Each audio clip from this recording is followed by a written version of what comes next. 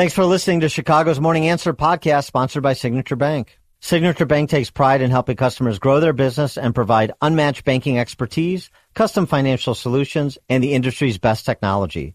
So whether you're a business looking for a deposit relationship or needs a ready source of financing, Signature Bank is the right bank for you. Call today at 773-467-5600 to hear how Signature Bank can help your business grow and thrive. Member FDIC, Equal Housing Lender. This is Chicago's Morning Answer with Dan Proft and Amy Jacobson on AM 560. The Answer.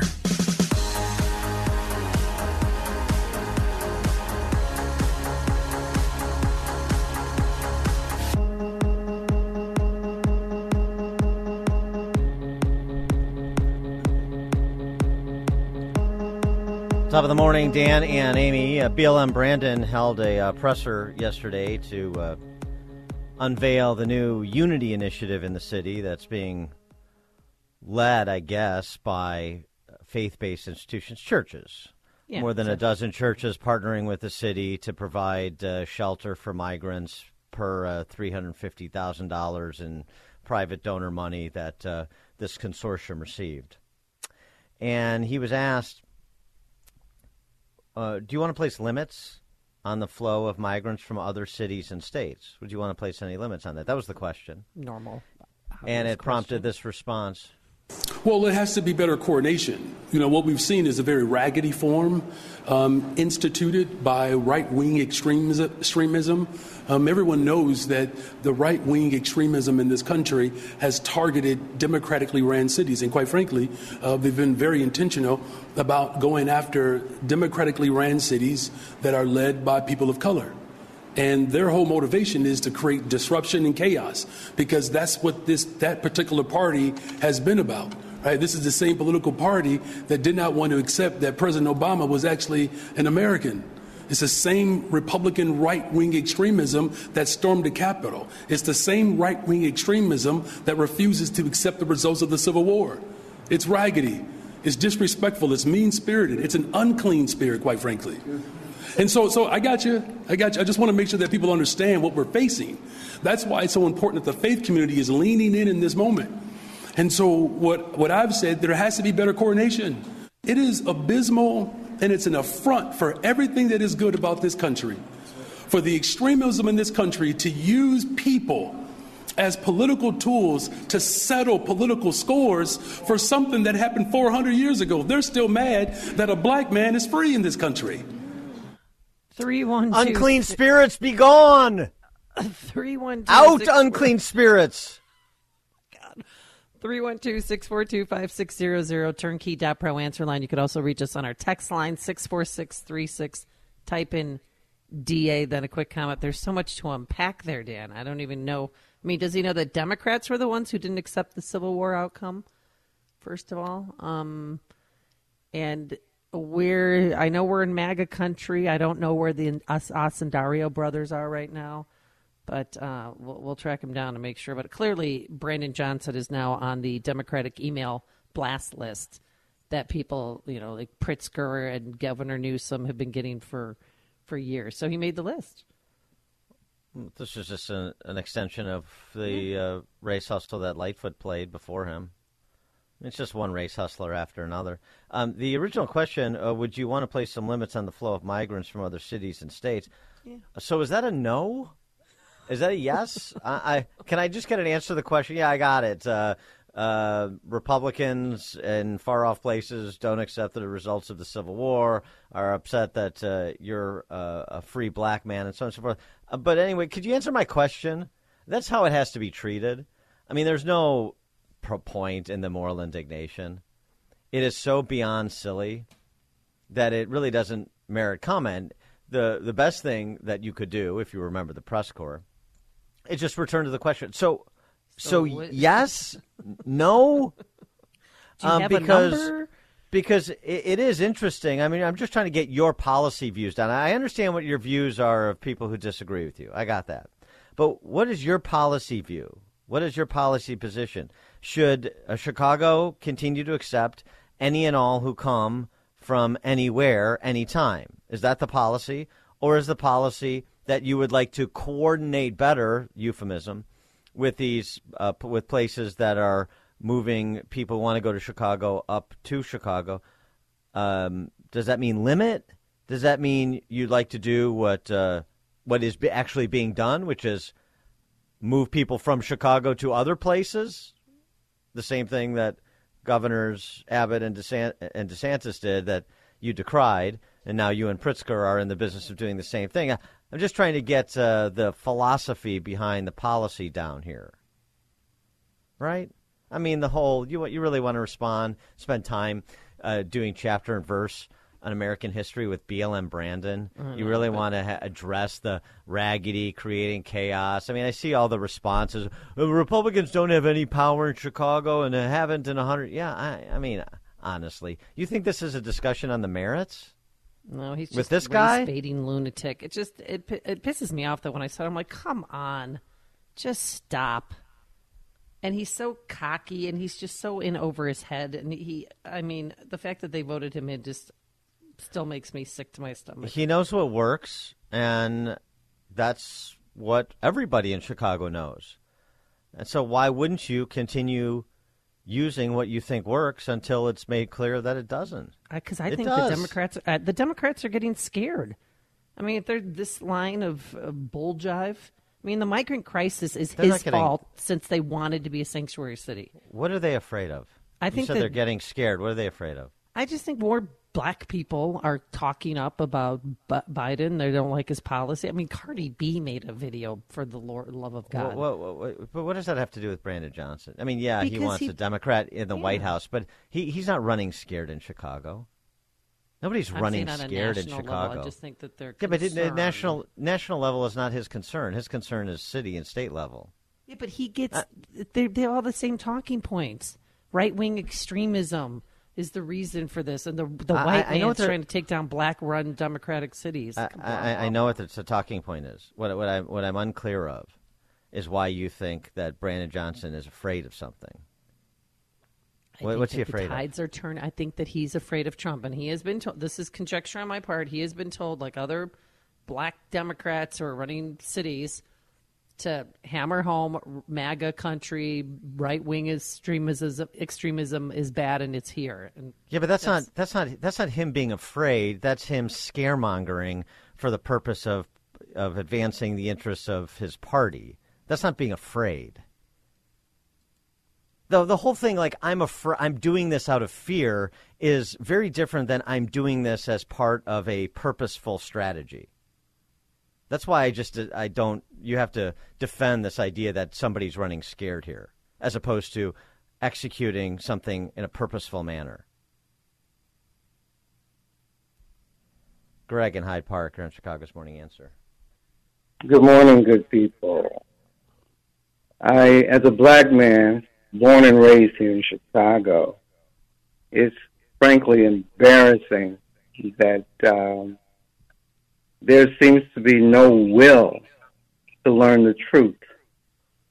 The Democrats have had their way with black people since FDR. And to see that we have come so far and yet have no idea that we as a people are being exploited. Useful pawns, I could use a stronger word, but useful pawns for the Democrat Party.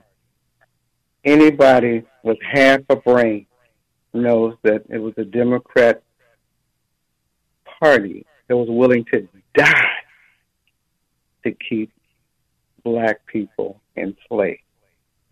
And now we vote for them? Really? Thank you for your time. Well, Greg, hey, hold on a second. Let me ask you a question. What do you think Brandon Johnson is doing, and why he's doing it? I think he's a useful idiot. He's a pawn. He's been positioned as a gatekeeper for the Democrat Party. None of this makes sense. And when you politicize common sense, you get stupid. Mm-hmm. And his response to that question, there's no other way to look at that answer as being stupid. Good analysis. Thanks for the call, Greg. I like that. When you politicize common sense, you get stupid. That's a T-shirt worthy phrase. That's the quote of the day, right? Jordan in Forest Park. Yeah, governing is hard. It's hard, and he's realizing now this is really hard. So he went back to a campaign rhetoric speech. It was a campaign speech. That's what I thought. That's what I heard. As mayor of Chicago, this migrant crisis and what, it's not my fault. It's not my fault. It's criticism of my policies that are causing the problem. And this AM 560, The Answer. Your show is causing my problems as the mayor of Chicago. You have to stop. This is what this was all. That's what this was all about. It was deflection. It's not my fault. Right. Thanks for the call, Jordan. Right. This is outside agitators instigating chaos. That's the line of attack. So we're being besieged, and this is a rally around the flag moment. I mean, that's the political positioning, of course. Right. While he's begging for funds and help from local churches. Karen and Beecher. Paging Frank from Arlington Heights for a personal history lesson for BLM Brandon. Paging, how many times do I got to do it? And Dan, I think the reason I'm kind of sort of thinking he's a little bit like Joe Biden. He don't know what he's doing. He's just reading from the script of Tony Preckwinkle and every other button pusher, puppet master in the city of Chicago. Thanks for the call, Okay, Karen. we got tons of text messages. Here's one. Dan and Amy, that was the word salad of word salads from a former CPS teacher. He's reaching for every excuse for his own failures. Well, don't forget, he wasn't really big on homework. Probably because that's right, or testing. He didn't want to have to grade it. It's what Chicago is talking about. It's Chicago's Morning Answer with Dan and Amy on AM 560. The Answer. Hey, business owners, is your business and money in good hands? Does your bank invest in your success? Hi, Mike Gallagher here, letting you know that when you need a relationship bank, Signature Bank makes commercial banking personal. I love these guys. Not only do they have expansive industry experience, a strong financial track record, but they're also highly capitalized for strategic growth. That's so important. That's why Signature Bank is my bank. They know what it means to grow a business by designing solutions that are right for you and only you. These are real people. They're ready to help. So reach out to my friends at Signature Bank. Make the call today, 773-467-5630, 773-467-5630, or visit them online at signaturebank.bank. That's signaturebank.bank. Your business could be Signature Bank's next success story. Go online, signaturebank.bank, member FDIC, equal housing lender. Signature Bank. Sports and politics and sports and politics and sports and politics and intersection. Arrogance and ignorance. Arrogance, ignorance, and arrogance and ignorance. Intersection. Top of the morning, Dan and Amy. Two stories we poured over yesterday that experienced some developments after our program yesterday. That was Hinsdale South, the basketball player whose mom sued the school to have him reinstated after he was cut, and that Kansas City Chiefs fan that was targeted by a Deadspin goof for, Karen, quote-unquote, wearing blackface to the Chiefs game. So let's start with Hinsdale South and the story of Brendan Savage. The story is mom sued the school district, and, of course, on advice of counsel, the school district relented and has reinstated Brendan Savage on the men's basketball team there. Yeah, and last night when they played Glenbard South, he was sitting behind the players. Actually, he looked like a water boy, and he looks like a man compared to kids on the bench, if you saw the video. Take it easy, Mrs. Robinson. Well, I mean, give me a break. So, and half the crowd was wearing "We Want Savage Back" T-shirts. So his mom, Erin, they spoke to Channel 5 yesterday, and They have, 6 kids, and they played 31 varsity sports, and this kid was all conference sophomore year, junior year. I found out through people that he's a juggernaut. I mean, when other people and the teams in the conference found out he didn't make the team, they were shocked because, again, he scored 37 points against Proviso last year. So here's, but who's counting? Okay, there you go. This was just eye-opening, like, what's going on? This didn't make sense. It was substantiated. They did find that he was didn't measure up to the high standards of the district, which doesn't explain why he's still allowed to coach at any level. So they're talking about Coach Morietti, last year's varsity coach, who apparently was bullying this kid Savage, and the parents filed a complaint. Not apparently, allegedly, and they did not substantiate the coach for quote unquote bullying, but they, in their mealy-mouthed way that a Hinsdale school district would do it, said, well, we'll give you he didn't live up to the high professional standards we set for our staff. And so he's demoted, apparently. And then Belcaster, the current varsity coach, is instituted, and Belcaster is the one who cut Savage. Right. And the argument is that was it. So let's just get our facts straight. And so the argument is that was in retaliation for the parents filing the complaint against the previous coach. Right. But they were told, and they have a letter stating that there would be no retaliation. We have a letter from the superintendent from last year stating there will be no retaliation. It won't be tolerated. And yet there was no other explanation, particularly after we talked to the coach. It's clear that this was retaliation. The coach from last year is getting the last word on this. There's no doubt about it, especially when you can't give a reason. Well, excuse me, if I can get in here with the hyperventilating going on. What was the conversation with the coach then, if they spoke with him? I don't know. What did the coach say? Oh, we don't know because NBC5 doesn't ask the obvious follow-up question. We spoke with the coach, really? Well, what was that conversation like? What did he say? Clearly it was retaliation based on what? What more do we know about this situation than we knew yesterday when we talked about this in terms of the relationship going on? I don't know what the exact allegation is of abuse. But the dad is now saying that as a coach, you can't abuse your power and take it out on my son when we have this letter saying that you're not going to retaliate. You can't abuse your power as a coach and a teacher and harass, bully, retaliate against kids. That just can't be tolerated. And you can't do that and not have a consequence. It's not fair to the kids that might be coming through Hinsdale South in the future. That coach needs to be removed. We're doing it for the future of Hinsdale South basketball. Okay, sure. What was the evidence of retaliation? We do not know. No one is disclosing that. And so he's allowed to say, and then we were just supposed to repeat what he said, but we don't have to. Okay, so he's there. What relationship did he have with Belcaster? What relationship did he have with Moretti, including after the incident? And then so what happened? How do you know it was retaliation? You're making an allegation, but that has to be substantiated. From what I guess heard it doesn't. From my sources, I guess it doesn't. It's a toxic coaching community. What does that mean? Hinsdale South. What does that mean? Your sources, toxic.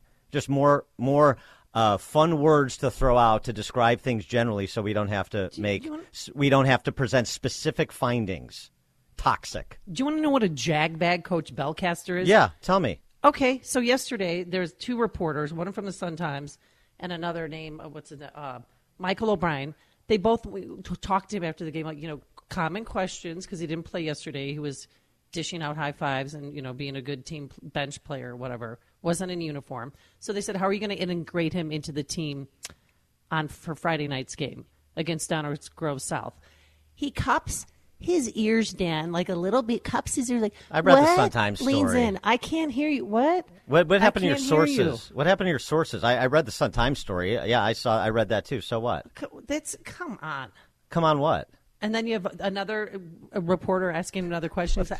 I can't hear you. And then he walks away. So maybe he doesn't think he's going to be treated fairly by reporters. Maybe he doesn't want to say anything on the record because of the litigious environment in the school. Maybe he should have said something to that effect. I don't know.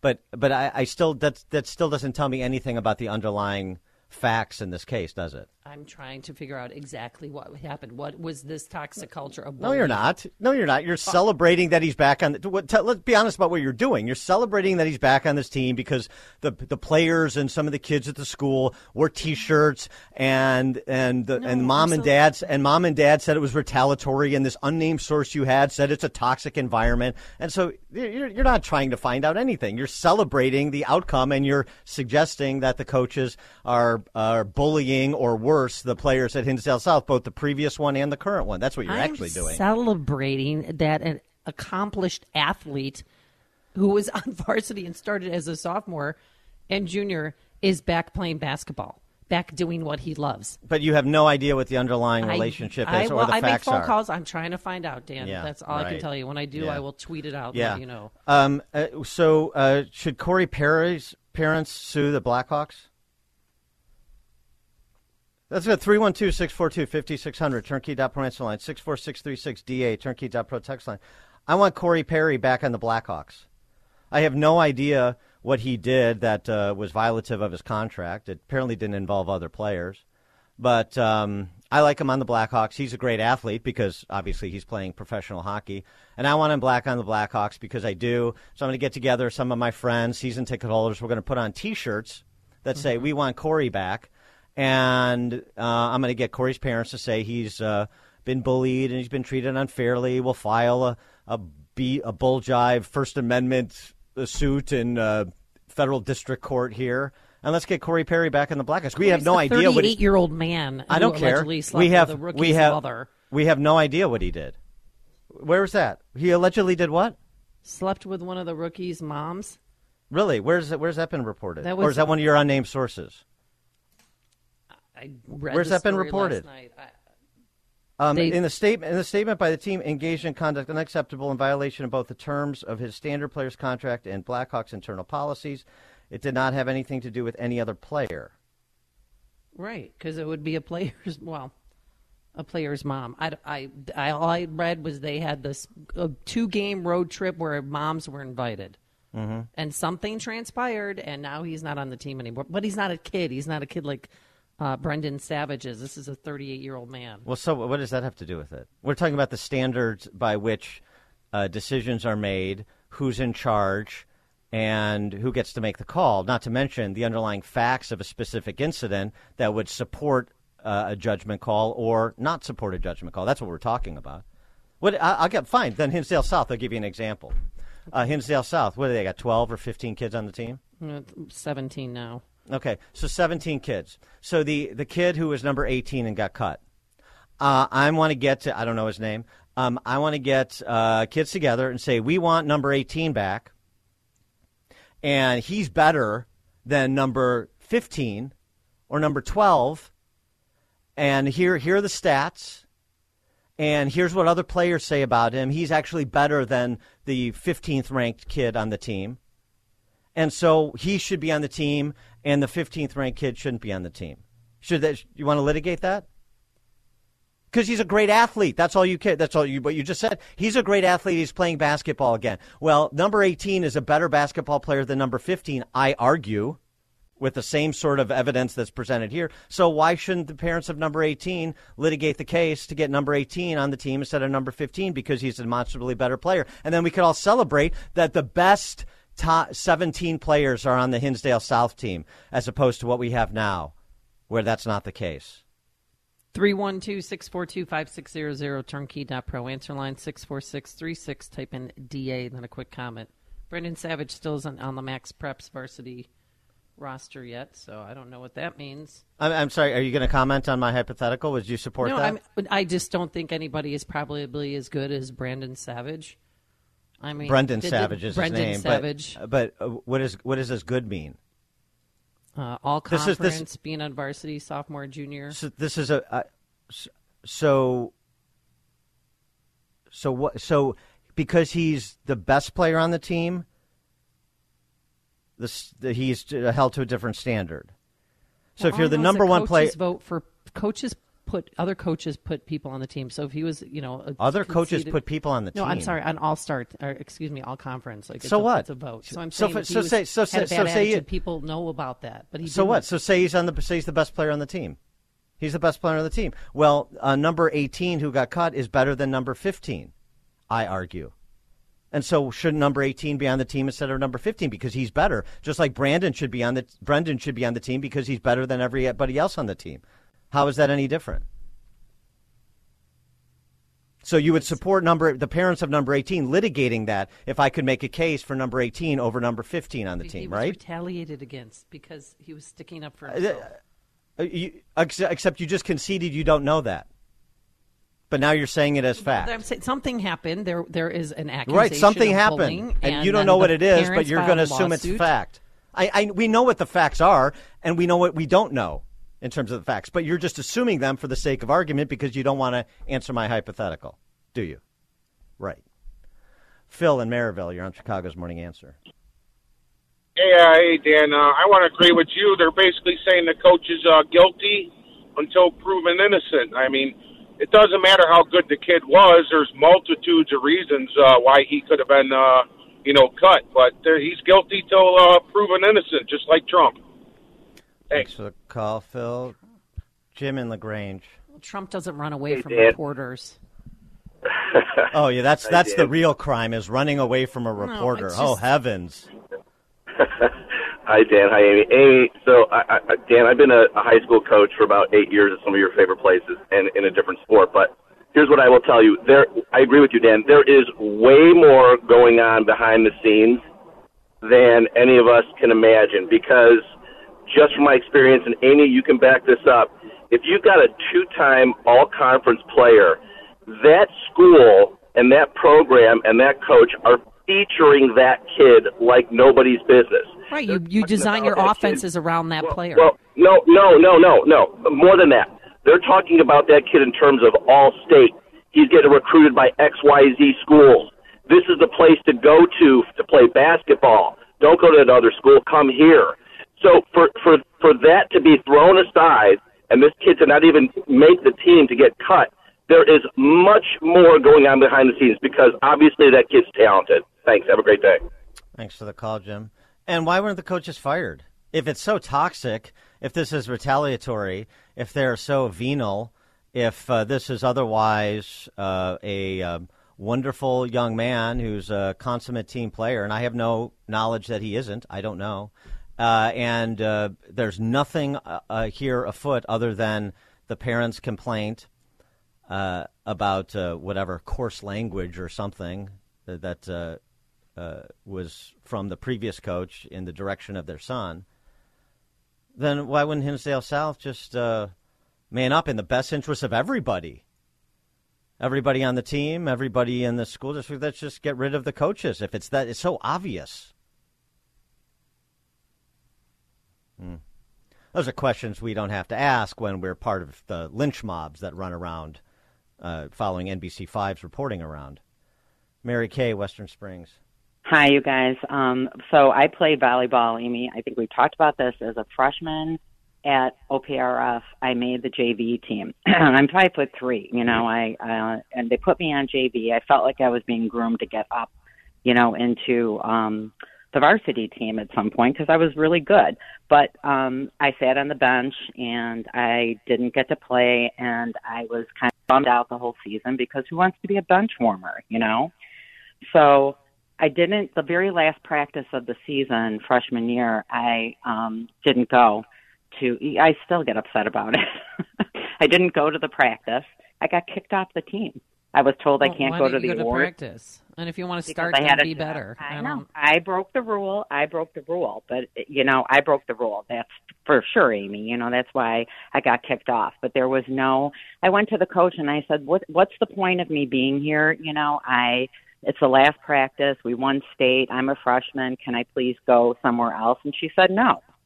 So I said, go. I have to work. I have a job in LaGrange. I'm going to go do it. I was babysitting. I was going to make $100. I was going to go babysit. And she didn't care. And then I didn't care. And you know what happened? I quit. I never went back. I could have played volleyball, but it really, that was a toxic program. You want to go back? Oh, life! Oh, this is a life lesson. Oh, well, no, well, Mary Kay. Kay. Go to practice to Mary go to Kay. Work. That's Mary Kay. Sue. No. Sue OPRF. I think the statute. I the statute didn't even probably tell hasn't my mom run and dad. yet. I didn't even tell my mom and dad. I just went home and said, I'm going to LaGrange to babysit. My parents were like, good, see you around. You know, they didn't sue. They didn't, you know, there was nothing to sue about. I mean, it was a toxic environment. They had two coaches over there, Redmond and Miklos, who inherited. Now we're really getting into the weeds here. Yeah. Well, forget it. They inherited a really, really good team, and my parents could have gone back and accused them of discrimination for lots of reasons, that I'm not going to explain. But my point is, this kid doesn't have, until you find out all the details, Amy, there is no, I think Dan's right. You need to get a lot more information before this kid, I didn't even try to get reinstated because I knew I was so wrong, but, you need more information. Yes, Amy. Yeah, absolutely. Thanks for the call, Mary Kay. Dan and I'm going to call you No Practice, Mary Kay. It's what Chicago is talking about. It's Chicago's Morning Answer with Dan and Amy on AM 560. The Answer.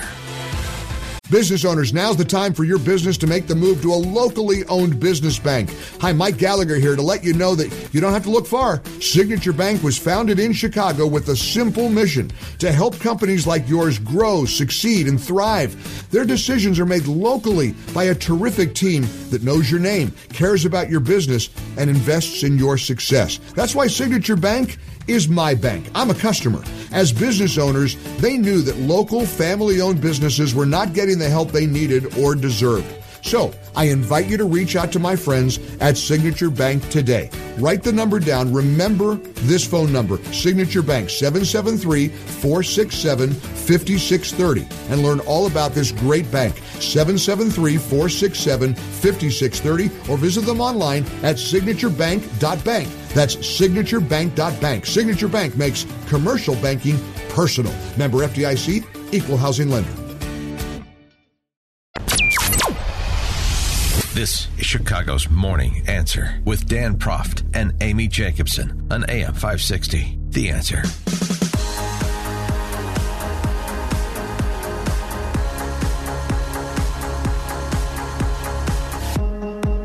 Top of the morning, Dan and Amy. If you thought the Twitter files were explosive, then wait till we get a full accounting, because it's not here yet, but it's coming, of the Cyber Threat Intelligence League. The ostensible beginnings, or certainly the ramping up of the censorship industrial complex in reaction specifically to two events, Brexit and then Trump's election. This is such a huge deal. And I don't understand why Republicans aren't paying more attention. This using disinformation under the auspices of preventing disinformation, censorship, and the government outsourcing censorship they can't legally do to private entities that also cannot legally do it as agents of the federal government. But it's happening anyway, and it's been happening for a lot longer than we think. And apparently, with a lot more power players involved than we initially thought. Some of that came out in the Twitter files, but that's just Twitter. It's much bigger. And it really gets into election rigging, as we have talked about it on this show, thanks in part to the work of Mike Benz, former State Department official in the cyberspace area during the Trump administration. And I caught up with Benz for my latest episode of Counterculture, my podcast. And I asked him, why didn't the Trump administration, in the furtherance of draining the swamp, why didn't anybody in the Trump administration that should have a sensitivity to these things, that were up against and rallying against, sometimes publicly, the quote-unquote deep state, why didn't they catch what was going on between state agencies, cutouts in the private sector, and Twitter, and now, I would add, this just broke yesterday, Michael Schellenberger and Matt Taibbi, we'll get to them in a second, this Cyber Threat Intelligence League. I would add, how did Trump's people not pick up on this and bring it public? That period and some of what we saw there in terms of the beginnings of next phase manipulation of information? Did we miss something else during that period that turned out to be critical when they took it next level? That was missed at the White House level. I was screaming about it pretty much every day, for the past 7 years. I mean, this was all available for anyone with eyes to see, open source, if you were in the right place at the right time. They were having these conversations openly. That is the blob apparatchiks, the folks from the Pentagon, the State Department, and the IC, talking about the need to stop domestic mis- and disinformation as early as 2017, with that first term. In fact, it was in February 2017, just 1 month into Trump's term, that the Atlantic Council began its social media censorship world tour. The Atlantic Council gets annual funding from all four branches of the U.S. military, the Air Force, the Navy, the Army, and the Marines. It gets funding from the State Department. It gets funding from CIA cutouts like the National Endowment for Democracy. It has 7 former CIA chiefs on its board of directors. But it was threatened by the Trump administration because it had a private cooperation agreement with Burisma, the Biden family's natural gas company, essentially, if you will, in Ukraine. And they were threatened by Trump's foreign policy, potentially cutting off oxygen to the ongoing coup that the Pentagon and the UK Foreign Office were waging in Ukraine.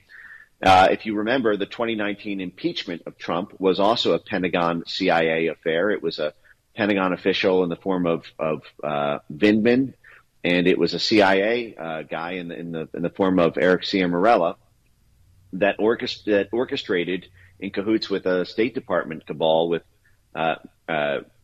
Yovanovitch and those folks and George Kent to pull off that impeachment. I mean, everything that Trump was under threat by was around this foreign policy blob that was the architect of the censorship infrastructure we now have. And this is a really important point. Most people think of domestic censorship as being controlled by domestic organizations. It's not. I mean, they may be parked domestically, but these are globalist organizations. These are foreign policy organizations. Organizations like the Atlantic Council I just mentioned, or like Graphica, which is a Pentagon cutout, which is part of that election integrity partnership you mentioned, or like Stanford University, which is run by Michael McFaul, Obama's ambassador to Russia, and which is run at the operational level by Renee DiResta, who started her career in the CIA.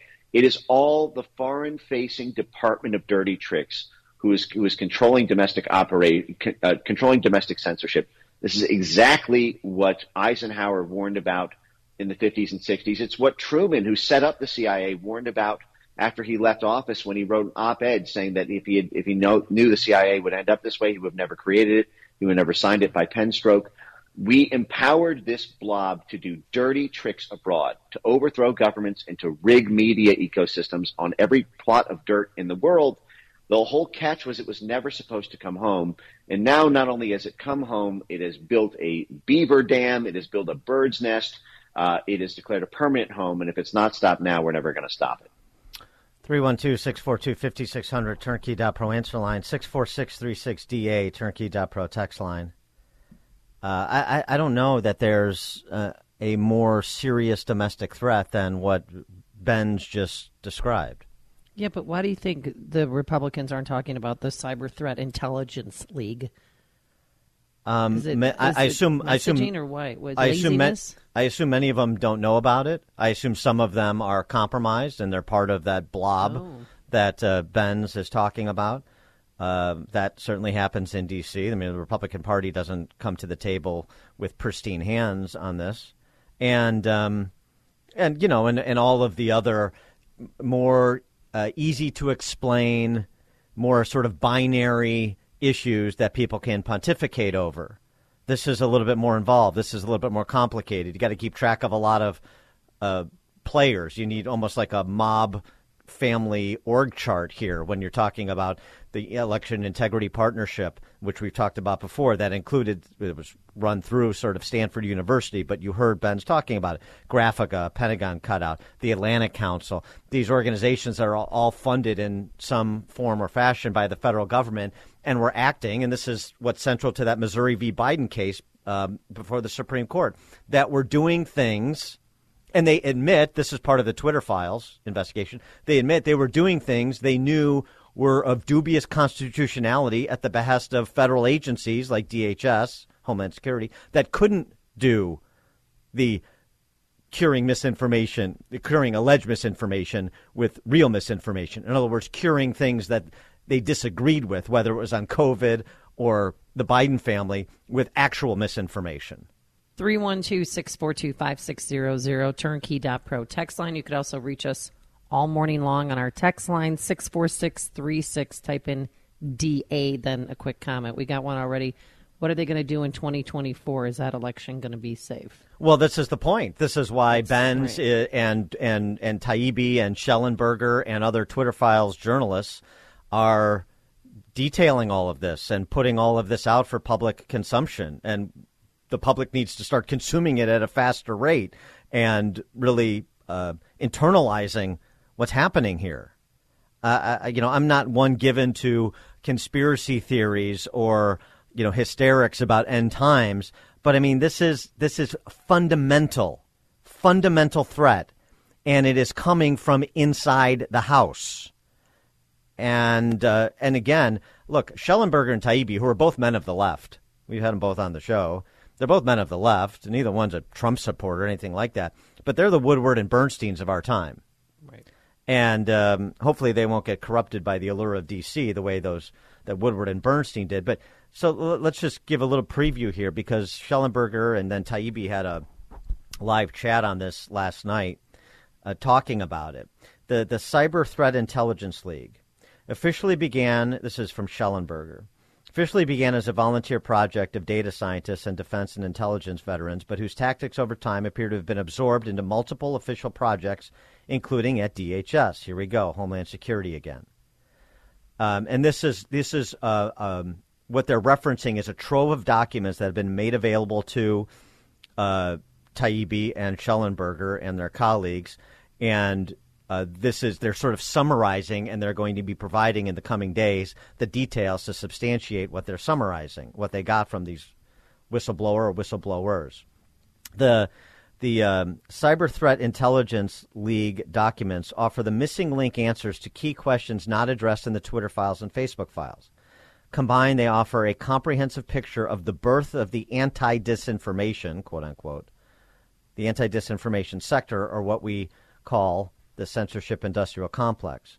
The whistleblowers' documents describe everything from the genesis of modern digital censorship programs to the role of the military and intel agencies, partnerships with civil society organizations and commercial media, and the use of sock puppet accounts and other offensive techniques.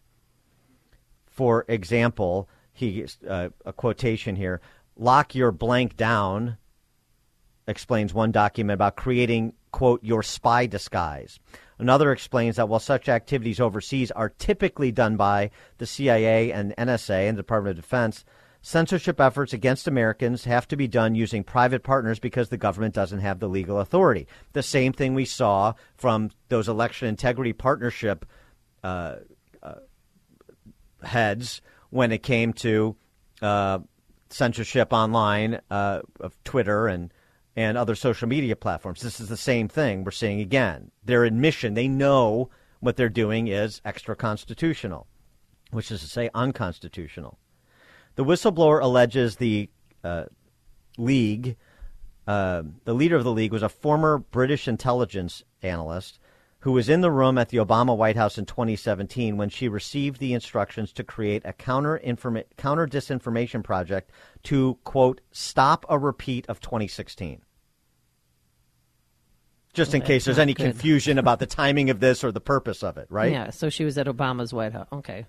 So they let her in the White House. All right, and then she received instructions? This sounds so like spy novel. Receive instructions to create a counter-disinformation project to stop a repeat of 2016. Now, a large trove of new documents, including strategy documents, training videos, presentations, internal messages, reveal that in 2019, U.S. and British military and intelligence contractors, led by a former UK defense researcher named Sarah Jane Terp, developed the sweeping censorship framework. These contractors co-led this league, which partnered with CISA, which is in the Department of Homeland Security, in the spring of 2020.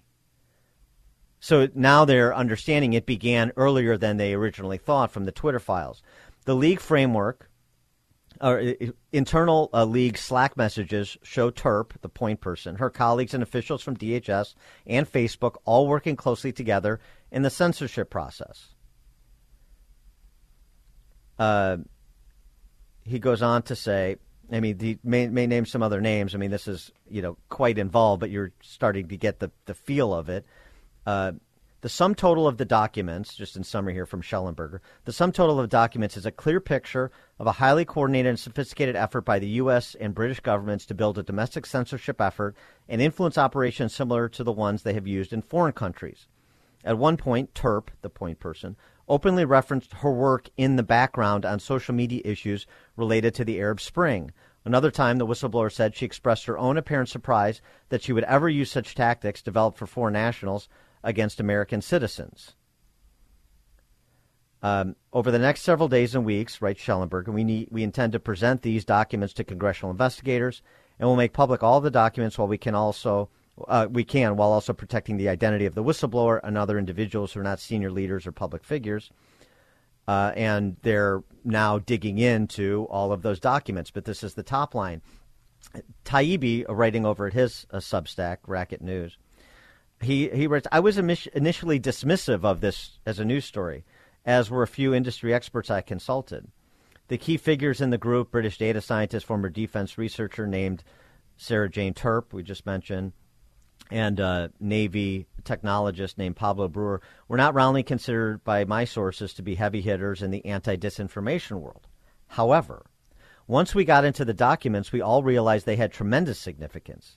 It wasn't just the League's virtual meetings and training sessions that were routinely attended by DHS and FBI officials, or that CISA, Cybersecurity Infrastructure Security Agency, DHS, had Chris Krebs, who famously, as we brought you on the show, famously announced that to 60 Minutes, the election was the safest and securest election we ever had in 2020. He was the spokesmodel for that position. It wasn't just that all these individuals were attending the training sessions by the League, or that Chris Krebs had announced the DHS subunit was partnering with the group, the League, or even that the tactics were ultimately adopted, at least in part, by this sub-agency in DCS. No, the crucial element, writes Taibbi, is that the docs is that they show in great gory detail a side of the anti-disinformation universe until now mostly hidden from the public.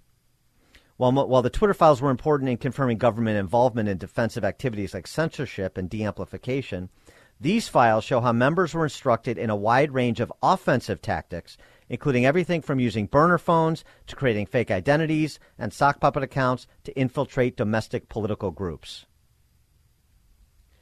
I mean, that's some heavy stuff. And because it's complicated, it'll be waved off by many. But this is stuff that we're going to dig into as Taibbi and Schellenberger dig into it because, number one, it's just fundamental to be a free society that you're not living in an Ayn Rand novel, okay, dystopian Ayn Rand novel. Number two, we know we have some idea based on, I don't know, the exit polling about the Hunter Biden laptop and the impact that could have had on the 2020 election, the research of Harvard-trained psychologist Robert Epstein into Google and how Google's manipulation of the algorithms to produce search results on certain topics can move millions of votes, something that he's been researching going back to 2016 in that election. I mean, we know this has an impact on elections. Of course, the information that people can access or not access informs their understanding of what's happening and at whose hands it's happening. So, talk all day long about voting machines and vote-by-mail programs, and that's certainly part of the legitimate part of the conversation. But this is so central because it is ongoing 24/7. Right. And it's unconstitutional. And it is anathema to a free society. Could they pass this off as like opposition research for a candidate? Well, you can't do that if you're the federal government. It's illegal, yeah. Yeah. I mean, of course. I'm just thinking out loud of how they're going to, because people are going to get caught and hopefully taken down for this. I'm hoping. Hope's not a strategy. Corey and Woodlawn, you're on Chicago's Morning Answer. Good morning, Dan and Amy. This stuff has been hidden in plain sight. The Smith Munt, I think it's Munt, his last name is M-U-N-D-T. He put this thing together back in the 40s, I believe, to try to stop this information from getting into the U.S., this disinformation that the CIA was pushing. But then Barack Obama, the great Barack Obama, he allowed this information to come in. So now we're being propagandized by the CIA. But it's being done in plain sight. Wikipedia, all of these online tools are just making it easier for these guys. But the question is, what is the American going to do? But the problem is the Americans are just lulled to sleep by this stuff. We're not awoke yet. Thanks for the call, Corey. Well, I mean, again, it's one thing, Wikipedia is a private company. I mean, they can, propagandize as they see fit, as can other private individuals and private actors. But you can't do it as an agent of the federal government. That's the bright red line. You can't do it if you're the federal government, and you can't do it if you're an agent of the federal government. And to me, I'm a bit surprised, actually. We'll see in the coming days and weeks as more of this information is what Taibbi and Schellenberger got from this whistleblower is presented. But it would be malpractice for Republican presidential candidates in particular to not pick this up and force this into the conversation surrounding next year's election. Dan and Amy, Chicago's Morning Answer. Connect with Dan and Amy using the AM 560 mobile app. Download it today at 560theanswer.com/mobile. Sports and politics and sports and politics and sports and politics and intersection. Arrogance and ignorance. Arrogance, ignorance, and arrogance and ignorance. Intersection. Dan and Amy, good morning. On yesterday's program, at the end, we talked about this incident. A Deadspin reporter named Karen Phillips wrote this piece going after this pre-adolescent Chiefs fan that he saw, well, I guess while watching the Chiefs-Raiders game this weekend, because the kid was wearing a headdress, like a Native American headdress, along with apparent blackface, although he showed a picture with just half of his face. So he was actually wearing black and red, like the Chiefs' colors. Yeah. Anyway, that didn't matter. He went nuclear on the kid, as we said yesterday, sort of Nick Sandmann 2.0 here. It takes a whole lot of disrespect. It takes a whole lot to disrespect two groups of people at once, wrote the alleged adult in this situation. This is what happens when you ban books, stand against critical race theory, and try to erase centuries of hate. Yeah, that's what happens. You have a 5-year-old show up to a Chiefs game wearing Chiefs battle gear. That's what happens. The 5-year-old doesn't even know what blackface is, and he wasn't in blackface. And a lot of grown men go to NFL games and college games and paint the team's colors on their face because that's what this was. But he took the angle where it was the blackface. Have you ever heard? Everybody in Chicago has seen Bearman at the Bears games. Right. I mean, for example, for the idiots, Phillips wrote, who mentioned, who in my mentions, who are treating this as some harmless act because the other side of his face was painted red. I could make the argument that it makes it even worse.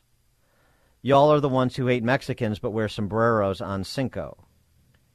312-642-5600, turnkey.pro. Answer line 64636. Type in DA and then a quick comment on our text line. If the NFL, this is the Phillips going on, the Deadspin columnist, if the NFL had outlawed the chop at Chiefs games and been more aggressive in changing the team's name, we wouldn't be here. Mm-hmm. Oh. Mm-hmm. That's what he said. Can just continue to prattle on. While it isn't the league's responsibility to stop racism and hate from being taught in the home, they are a league that has relentlessly participated in prejudice. Also, CBS showed him multiple times, and this is the photo people chose to blast to create division. That's what one wrote in response, that had absolving the NFL. So CBS, blame the NFL. First of all, let's just establish something, because people are so bad at detecting false choices. Mm-hmm. The NFL, CBS, Deadspin, they're on the same team. The NFL, it's not the NFL's job to eradicate hate in the home. You wouldn't know that from how the NFL has behaved over the last 3 years, would you? So the NFL is a completely left organization, like all major sports have become, maybe with the modest exception of hockey and golf. Modest, though. Close call. But they're gone. And obviously CBS. I mean, do I even have to talk about that? Any network, a news organization, of course. So this is left cannibalizing the left, despite the attempt by Phillips to sort of, suggest the NFL is some right-wing organization that's suborning hate, so on and so forth. So let's just establish that, so people don't fall in the trap of, I'm with the NFL. No, you're not. If you're against any of this nonsense, then you're not with the NFL, because they're with this nonsense. But it turns out that something interesting about the kid in question. Yeah. Should we say his name? People are reporting it. Yeah, Holden Armenta is his name. And guess what? His mom took to Facebook. Mm-hmm. Shannon Armenta took to Facebook. Just stop already. He is Native American. Yeah. It turns out, according to Mom, that his grandfather was of Native American extraction. And so the grandfather serving on the Santa Ynez Band of the Chumash Indians. I'm so glad you pronounced it instead of me. I was going to call it something different. So there you go. But even that leaves me a bit wanting on the topic, because even if he didn't have any Native American heritage, he didn't do anything wrong. Although, He's again, a 5-year-old kid. To the NFL, back to the NFL and these sports franchises, why I gave up my tickets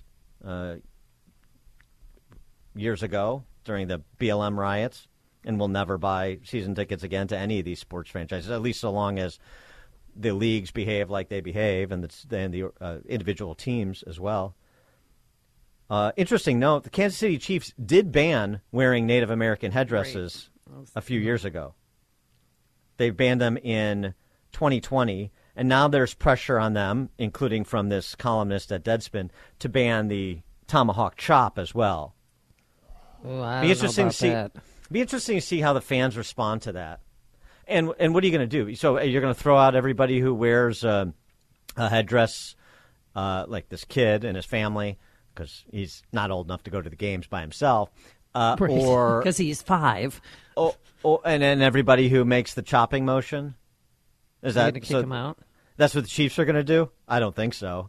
I think they established this rule to satiate the mob temporarily, hoping they'd never have to deal with it, and now it's going to be front and center again, as is their name, their nickname. Where's Patrick Mahomes and Travis Kelce, even Taylor Swift, saying, "Hey, Swift, stop beating up on this kid and bring him to the next game, have him do the coin toss or do something, have him, Well, that's what I would do if I was the owner of the Chiefs. That's what I would do for sure. Embrace this and hey, you know what? That's enough.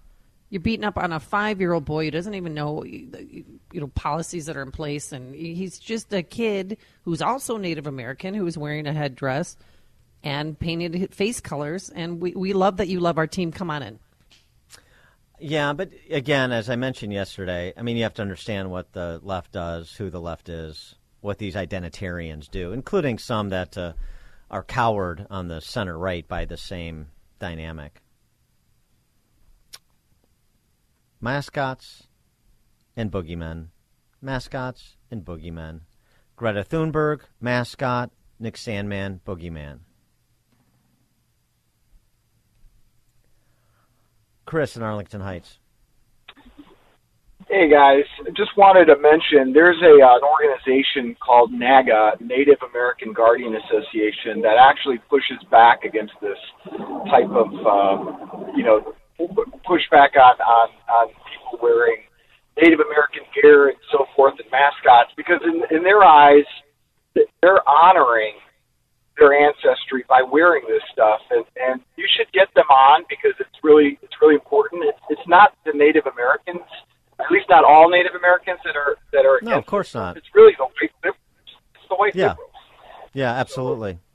Thanks for the call, Chris. I mean, there's been some that have taken to social media in the wake of this story getting traction. Some Native Americans say, I'm a Native American, doesn't bother me. But, that's somebody who's rational and an adult and is not looking to score political points by excoriating a 5-year-old. I mean, Phillips, this reporter, this Pulitzer Prize-winning reporter, he claimed the boy had found a way to hate black people and the Native Americans at the same time. Wow, you're such an in-depth reporter. Give me a break. Robert, Bloomingdale. Hey, guys, how you doing? The little boy, the Atlanta Braves, the Kansas City Chiefs, and even our Line 9 Blackhawks, my bottom line, the radical left needs to get a grip and get a life. What do you think? Yeah, well, thanks for the call. They do. That's not going to happen anytime soon. By the way, I also think that those Las Vegas Raiders cheerleaders who took a picture with Holden, there's a picture online, Daily Mail has it. I guess a mom posted it online. Picture with 4 Raiders cheerleaders and Holden in his full battle dress. Mm-hmm. Those Raiders cheerleaders should be suspended too, or targeted for elimination by Deadspin.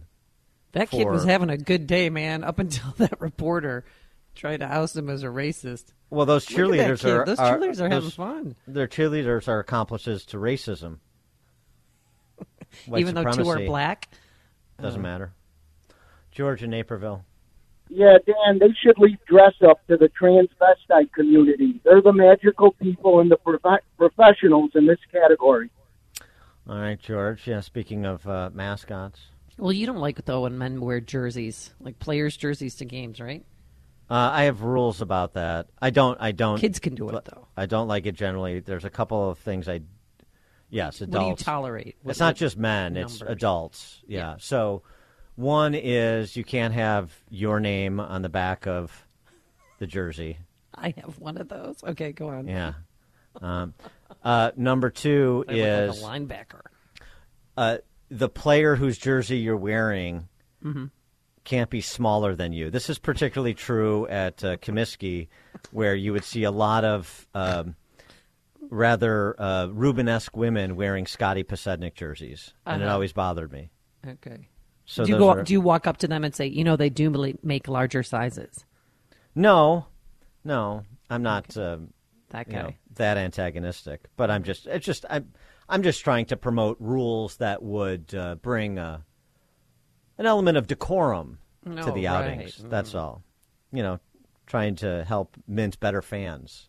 So he was able to dress fans. I'm sorry for interrupting, but he was able to wear that headdress into the game because it was in Vegas. It was a Raiders game, right? But if you wear you can't. Do they try and take it away from you if you wear a headdress at the Kansas City Chiefs game? Well, I don't know.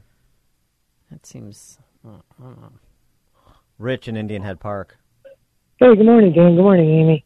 Now I've seen pictures of this little boy with the so-called blackface, and then I've also pulled up some pictures of these big white linemen who have this blackface on too.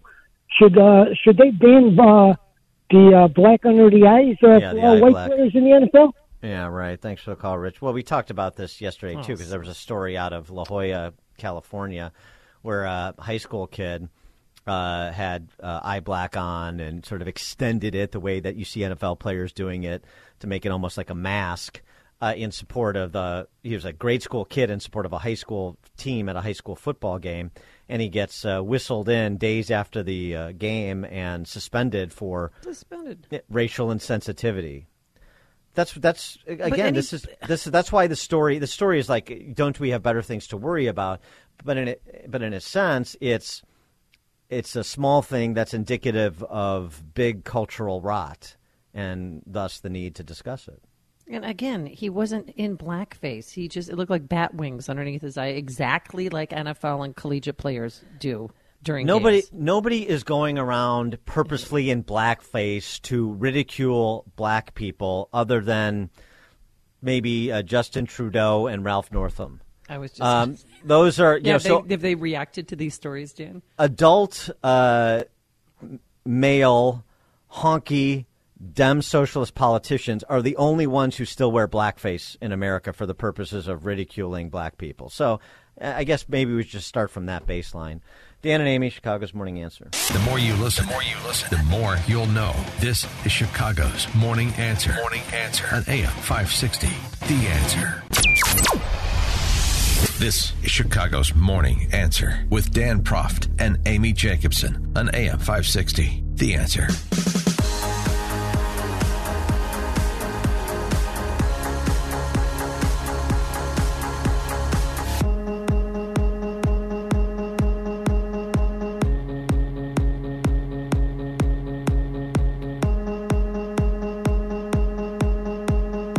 Top of the morning, Dan and Amy. So, Sam Bankman-Fried, the poster boy for effective altruism, been convicted of multi-billion-dollar fraud. He's also the subject of a book that came out earlier this year from Michael Lewis called Going Infinite. You know Michael Lewis, Blindside, right. Liar's Poker, Moneyball, that Michael Lewis. And this, of course, comes on the heels a few years earlier of another multi-billion-dollar fraud. That would be Bernie Madoff and family. And in part, not completely, but in significant part, especially in Madoff's case, the victims were also the greatest cheerleaders, the elites. That's the subject of a piece by Stan Voiger, who's a senior fellow at the American Enterprise Institute over at Foreign Policy, foreignpolicy.com. Why did America's elite keep falling for crypto frauds? Even experienced journalists got suckered by Sam Bankman-Fried. Well, is that a Fox Butterfield moment? Even experienced journalists got suckered? Well, how about, of course, experienced journalists got suckered? Why did America's elite keep falling for crypto frauds? Let me hazard a guess. Because they're overeducated, trend-sucking dilettantes who spend all their times navel-gazing over their own moral superiority? Yeah, or that, yeah. Could that be why? Mm-hmm. Well, let's see if I'm close. Stan Voiger from American Enterprise Institute joins us now. Stan, thanks for being with us. Appreciate it. Good morning. How you doing? Good. So you can probably pick up on how much empathy I have for experienced journalists and other so-called elites as it pertains to Sam Bankman-Fried. About as much empathy as he has for people that he defrauded, apparently. So what's your vision or view in terms of why so many bought this latest scam hook, line, and sinker? Well, I think there are two groups we should really distinguish. So one, right, there's people who put money into his crypto exchange, which in many cases are relatively small retail investors. Yes. That's not really the group of people that I wrote about, right? That's just the people, they see a bubble, they try to ride it, they lose some money, whatever. Right. It's unfortunate, but that happens. I think the Bankman-Fried case stands apart because he got very good press, tons of attention from politicians, and now, as you mentioned, there's a Michael Lewis book that's basically a geography. It's super positive. It starts out with a chapter where he writes about Bankman-Fried, and throughout the entire chapter, Bankman-Fried is just behaving like a jackass. He doesn't show up to anything. When he's on calls, he's playing video games. And this is all framed as, oh, well, look at how special he is.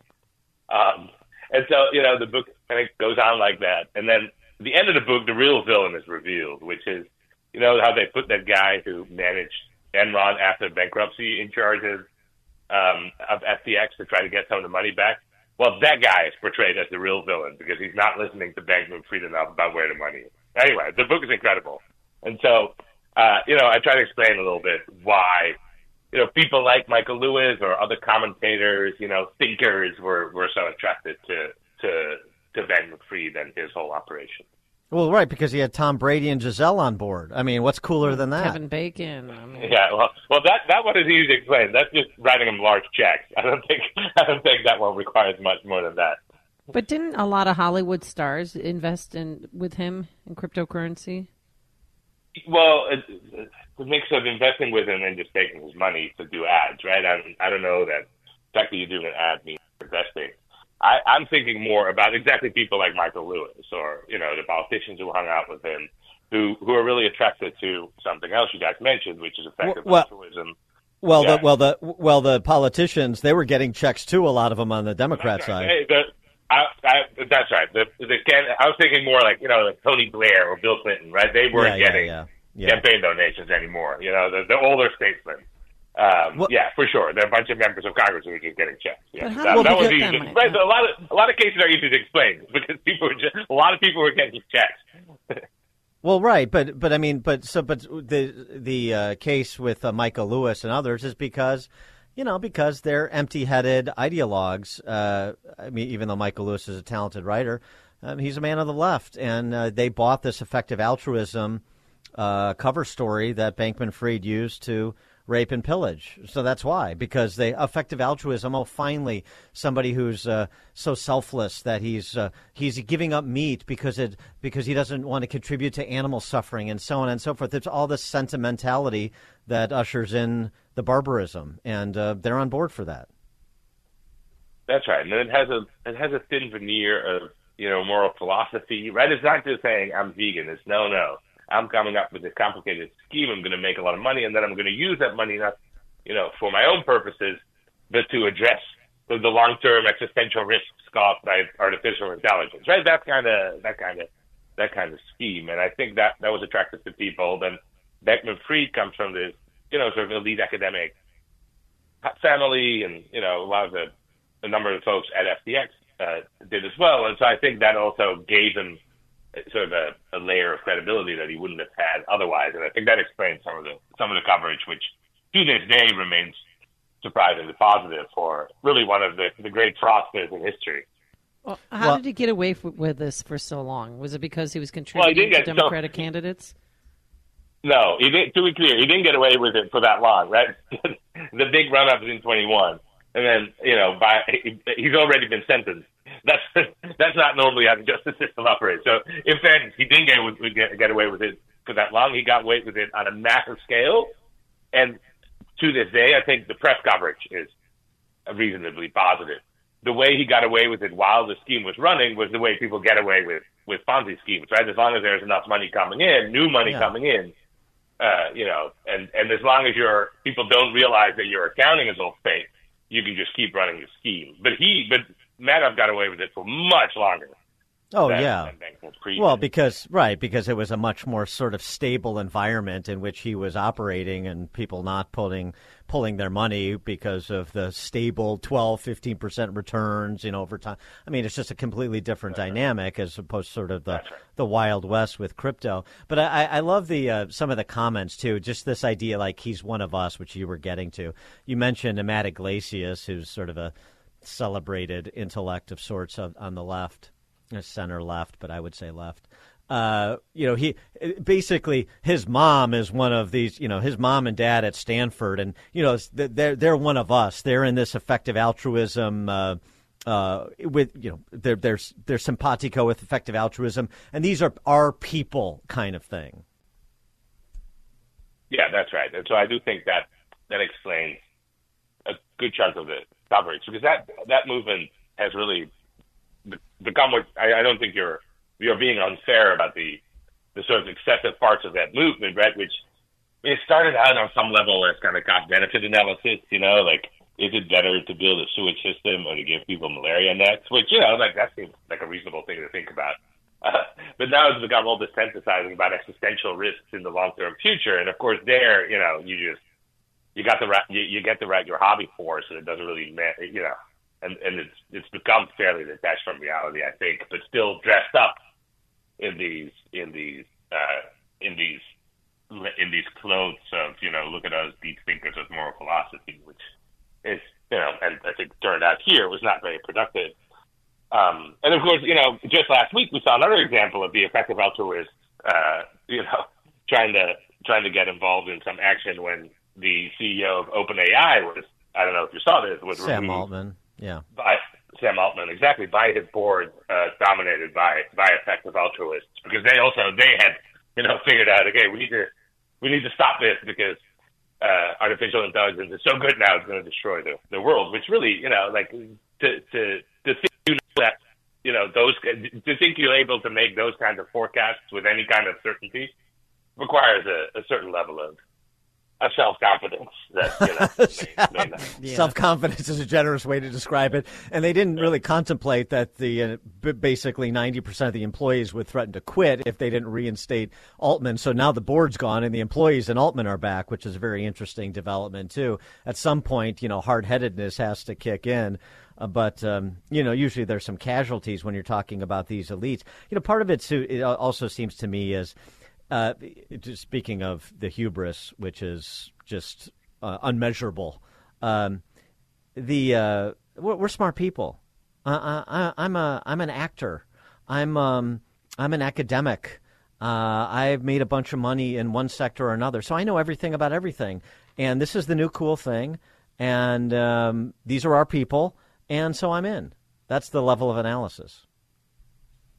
Yeah, I think that's right. And, I don't know, I'm a big Tom Brady fan, but, I got to understand if he's going to show up in an ad if someone gives him enough money. That's fine. Whatever. He's a football player. I think, I agree with you that when you're portraying yourself as really a true expert and, deep thinker, that's where the standard should really be quite different.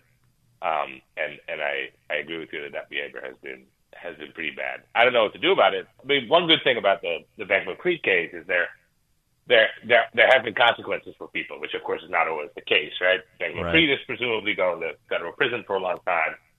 His parents, who allegedly benefited financially from FTX quite substantially, despite their background in moral philosophy. I believe they are, approaching financial dire straits. And so, at least in this case, hopefully it creates incentives that let people reconsider their behavior and their self-image in the future. Yeah. But these same people, I will bet you dollars. Hope.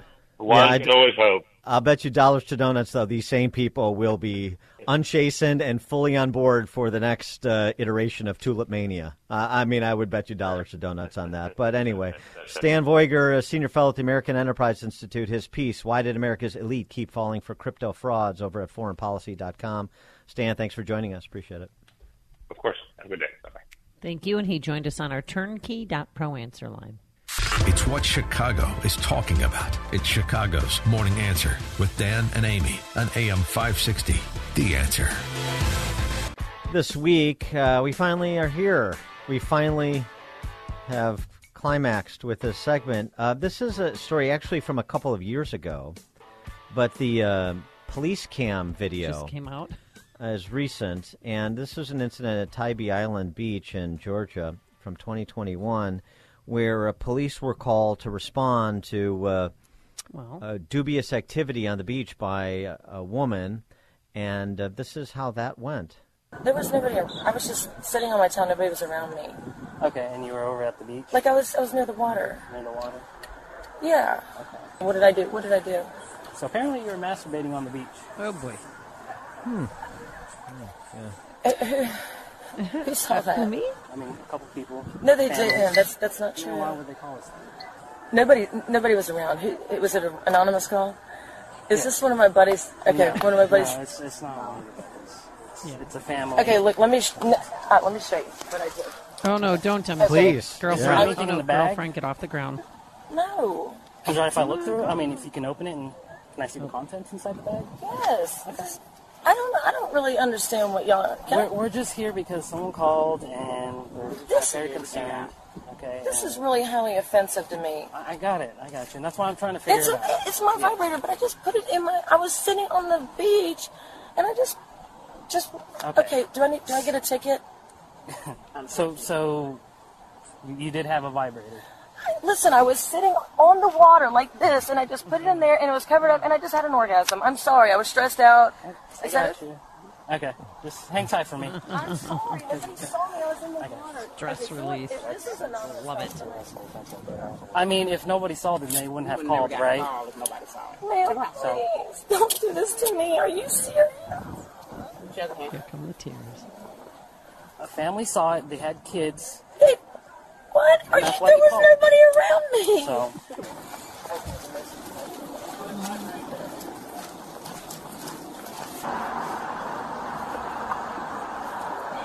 It's a bullet style. That's what they call It's a pocket rocket, dude. Oh, Jesus. Knows you going through it. You logging everything. My favorite part was the 275-pound cop who holding the vibrator in his hand, describing what it is to a female cop who you heard giggle at the end. But I understand. It's a very controversial issue because masturbation is a victimless crime. Oh, well, here's the deal. I'm glad she got arrested because when we're talking about gender equality, I mean, if a man was doing that, he'd be arrested. So unless it was unless it was like a masturbating amenable beach, we have nude beaches. I don't know. Yeah, but I mean, girlfriend, don't get down on the ground and show them what you did. Oh, dear Lord! But I also, was just doing this. Yeah, it's just a stress release. I'm stressed. But here's two things: is she a porn star now, or is she spokesperson for Gwyneth Paltrow's vibrator line? True. What do they call it? Bullet? Is that what the guy said? Yeah, bullet. And you apparently have another term for it? No, it's also called the pocket rocket. Is it? Tell us more. I don't have one, so thank you very much for asking. But you didn't ask, but I disclosed that anyway. But still, because Gwyneth Paltrow is selling one for Christmas. That's a real stocking stuffer. Yeah. But I was also surprised, too, that this wasn't Florida. This was Georgia. I do like that she offered a complete denial before being willing to show the officers exactly what she did, while conceding that she finished, if you will. Oh, gosh. So, quite the body cam video, quite the day at work. Heads up on the beach, yeah. It's what Chicago is talking about. It's Chicago's Morning Answer with Dan and Amy on AM 560. The Answer. If you're looking for the latest news, insight into what it means, and the sharpest opinion, there's only one station in Chicago where you can turn, and it's this one. We're AM 560. The Answer.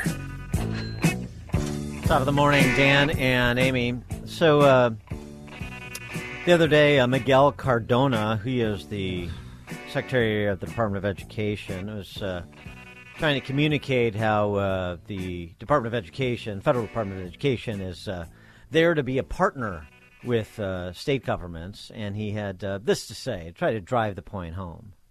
We're going to set up follow-up calls with every governor we met with to make sure we're available. As I think it was President Reagan said, we're from the government. We're here to help.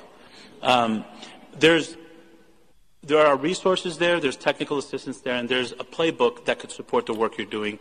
Count on us as a partner in this. Our students are waiting. Thank you.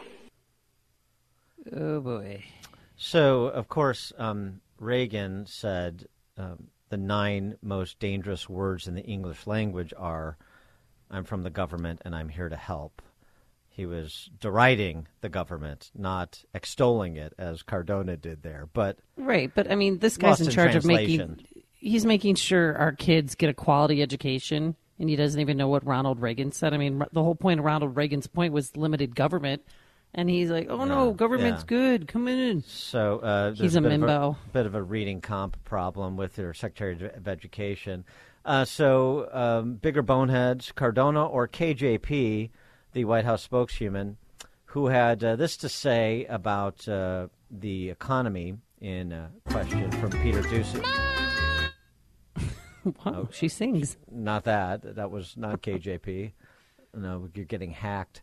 KJP in response to a question from Peter Doocy about if things are going so well, why don't the American people realize it? Lower costs. But why do you think it is that when you say the economy is improving and President Biden says the economy is improving, that a majority of Americans outside of this building are not buying it? So here's the thing.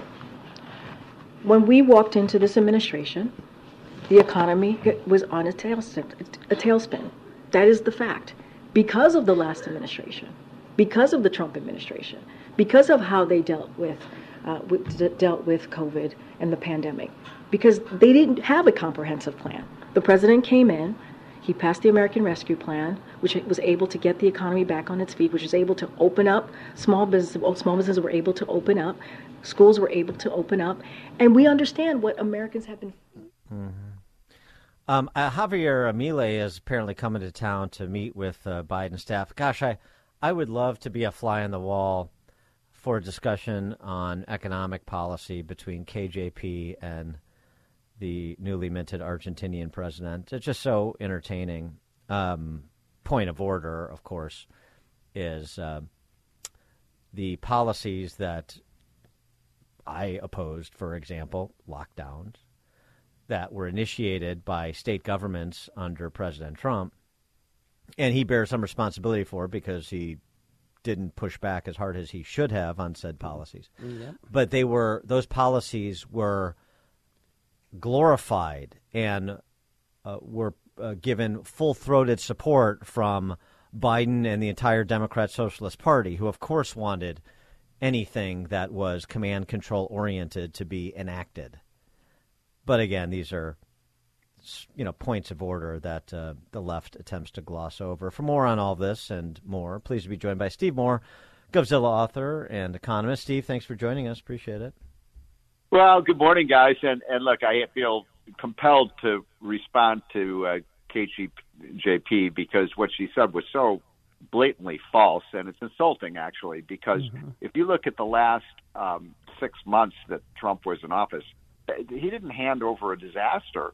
The economy grew by 11% in the last 6 months because we opened up the economy by June of 2020, and the economy was roared back. In fact, we had very, very high growth. We had people going back on the job, and we had the vaccine that had come out. Now, here's an amazing statistic, and I bet I didn't believe this when I was told this a couple of days ago, so I went back and looked the statistics, and it absolutely is true. Did you guys know that more people died of COVID during under Biden than under Trump? Yeah. Mm-hmm. I mean, that's a pretty amazing thing, given the fact that we had the vaccine and so on. So how dare he say, "Oh gosh, I handled I handled the virus so well," and he was incompetent? No, we had the economy roaring, and the economy slowed down. The economy slowed down rapidly when Biden came in with his massive trillions of dollars of spending. So it just is absolutely untrue that we handed off a economy that was in ruins. He ruined it with the $6 trillion of spending we couldn't afford. He's doing similarly with the auto industry. That's according to 3,900 car dealers across the country who sent a letter yesterday saying EVs are piling up unsold on their lots, and we'd like some relief from the mandate. The dealers have say they have a 103-day supply of EVs compared to 56 days for all cars, and the mandates are negatively impacting their business because consumer demand isn't what, the central planners anticipated. Yeah, so I gave a talk, I think it was about 10 days ago, to the Auto Dealers Association. These are the people who actually have the cars in the showrooms and on the lots. And I say 80% of men and women who are running these, they've got thousands and thousands of cars on their lots. They all came up to me and said, "We can't get rid of the EVs. People aren't buying them." And, the factories keep sending them cars that people don't want to buy. And by the way, I'm not against EVs. Teslas are amazing cars. You put your foot on the accelerator, it's an amazing feeling. But, for a lot of reasons, Americans don't want to buy them.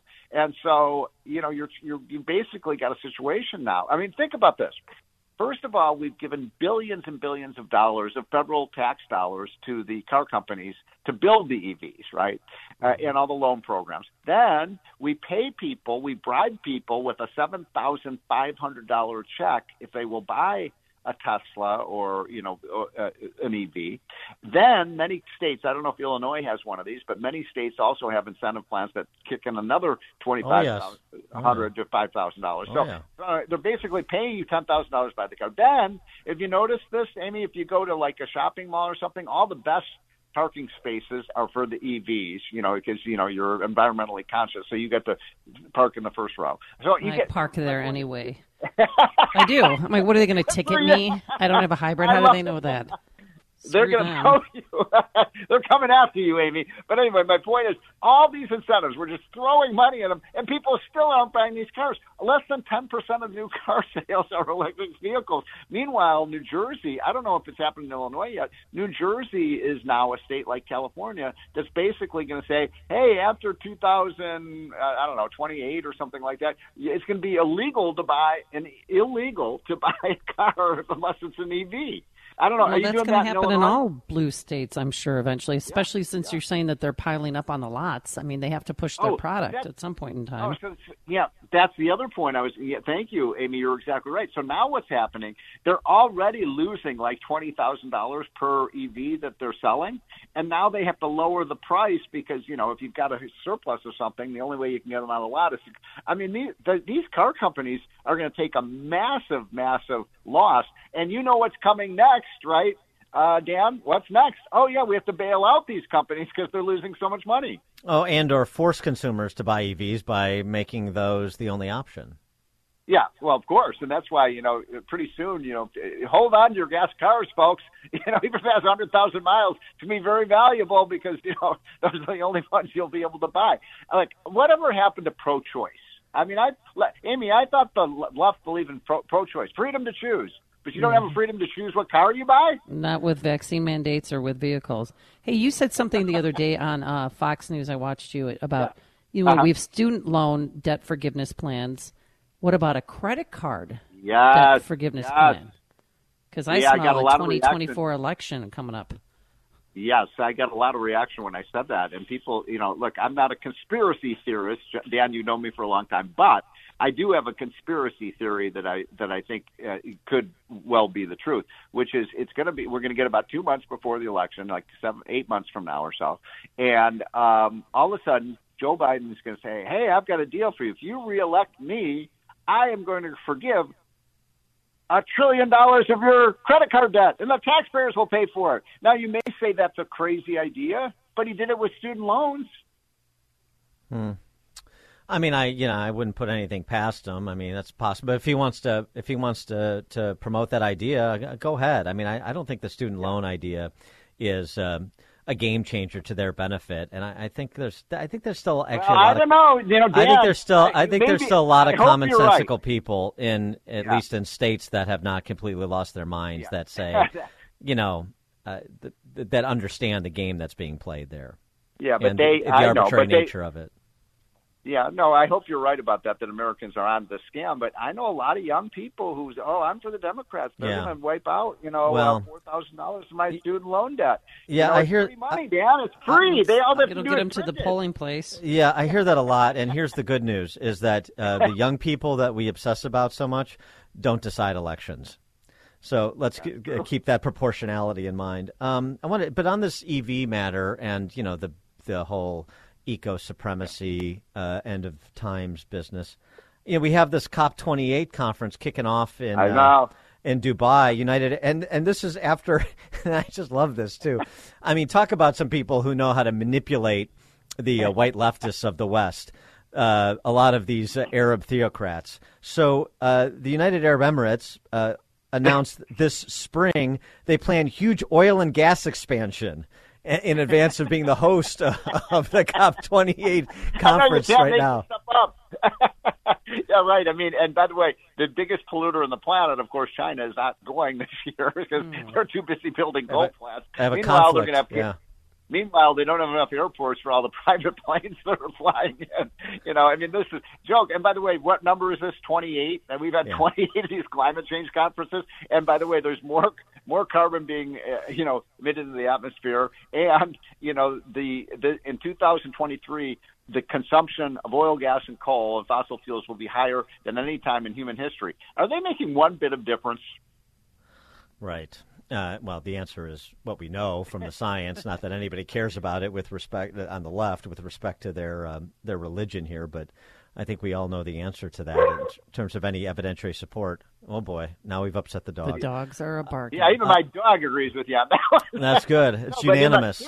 These guys, all they do is sit around the table, drink champagne, and eat caviar and lobster, and talk about how concerned they are about the planet. And they've been doing that 28 times now. And they take pictures for social media too. Come on. Yeah, well, who doesn't want a picture of Leo DiCaprio? Of course. Oh, although I do think, didn't Greta take a sailboat or something? One year she did. I want to talk about something that is an existential threat to the United States, and that's Big Sandwich. Elizabeth Warren is on the job. She is very concerned that the private equity concern that bought a controlling stake in Jimmy John's and Arby's is looking to purchase Subway, and that could create a sandwich shop monopoly. Yeah, they will. They're going to have a huge monopoly, and now the cost of those Subway sandwiches is going to go up to $15, $20, $25 because you can't get a Subway sandwich anywhere. You can't. You have to. What you have to do is you have to take a bun. You have to cook a bun, and then you have to slap meat on it and slap some cheese on it, and maybe some mayonnaise. And only Subway and what's the other one? Jimmy John's. They're the only ones who can really do that. They're going to have a complete monopoly over that industry. Right. Well, so this is why the Federal Trade Commission should investigate, should stop this unholy alliance. maybe, too much power. Maybe the three of us should maybe try to start a sandwich shop. We can compete with them, Yeah. What the heck will we call it? I don't want to have to work that hard. I'd rather just have this cush radio gig. We're running a sandwich shop or any small business. That's too hard.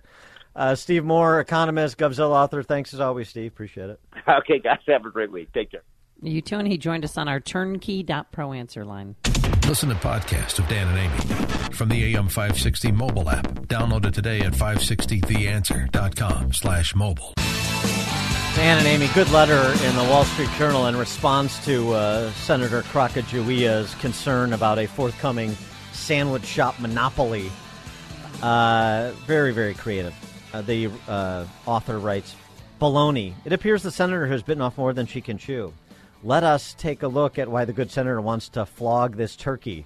At first glance, it appears she just wants to ham it up for the sake of PR. I suggest her argument slices both ways. She gets PR, but is it good PR? Peel away the onion, and what you have is nothing more than grandstanding. Pepper her with salty comments, and she will wither. Her argument is a bit cheesy, and she clearly is in a pickle in her attempt to sandwich herself between righteous indignity and laughable rhetoric. Her time in the Senate would, one would think, be toast. Very, very, very nice, and hopefully at some point in the not too distant future, Sacagawea will be toast. It's what Chicago is talking about. It's Chicago's Morning Answer with Dan and Amy on AM 560. The Answer. This is Chicago's Morning Answer with Dan Proft and Amy Jacobson on AM 560. The Answer.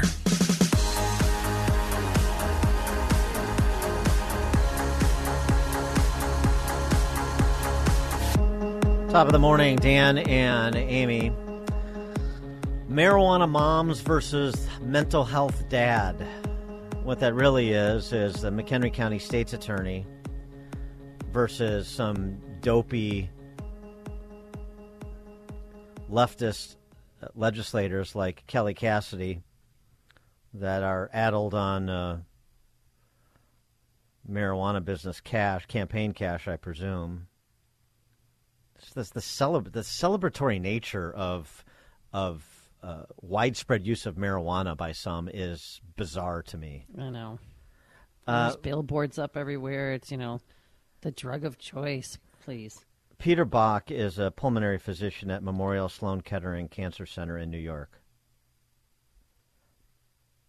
So he's a pretty serious person. He wrote a piece in the Journal a few years back that we referenced at the time, trying to bring some sanity to this conversation and some actual science and information about the costs and benefits amid all of the unrelenting celebration of the ushering in of legalizing weed and distributing licenses to the politically connected in Illinois and elsewhere. He writes, actual medicines have research behind them, enumerating their benefits, characterizing their harms, ensuring the former supersedes the latter. Marijuana doesn't. It's a toxin, not a medicine. It impairs judgment and driving ability. It increases the risk of psychosis and schizophrenia. Smoking it damages the respiratory tract. A 2017 report from the National Academy of Medicine called the evidence for these harms, quote-unquote, substantial. Now, as to the claims that are made, and they're made in the Tribune coverage of the story, too, because shoddy reporting, which is synonymous with Chicago media.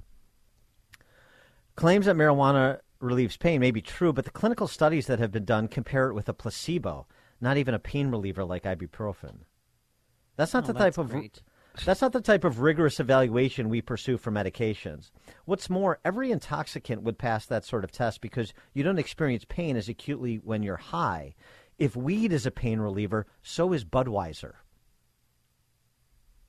And that's just despite the fact that 140,000 Illinoisans have gotten curious prescriptions for marijuana to treat various conditions and ailments. He goes on to say, marijuana belongs in the same category as alcohol and tobacco, harmful products that adults can choose to enjoy. Interestingly, the liquor company Constellation Brands and tobacco conglomerate Altria Group agree. Both have recently acquired large stakes in marijuana producers. Decades passed before we took on smoking and drinking with education, labeling, and other forms of regulation, but it worked. And deaths from lung cancer, heart disease, and alcohol-associated accidents are in sharp decline. We need the same approach with marijuana. Acknowledging that it is not a medicine is a necessary first step. So that's one of the biggest problems with this discussion is people like the quote-unquote marijuana moms, Kelly Cassidy, and these other dimwits in Springfield, are dishonest. They're either ignorant or dishonest, or some combination of the two. It's a dishonest discussion. You want to have a discussion about legalization, that's fine, but have a discussion on the merits as provided, for example, by Dr. Peter Bach in New York. And by the way, that's really what's at bar in this fight between McHenry County State's Attorney Patrick Kennelly and the Springfield legislators, labeling.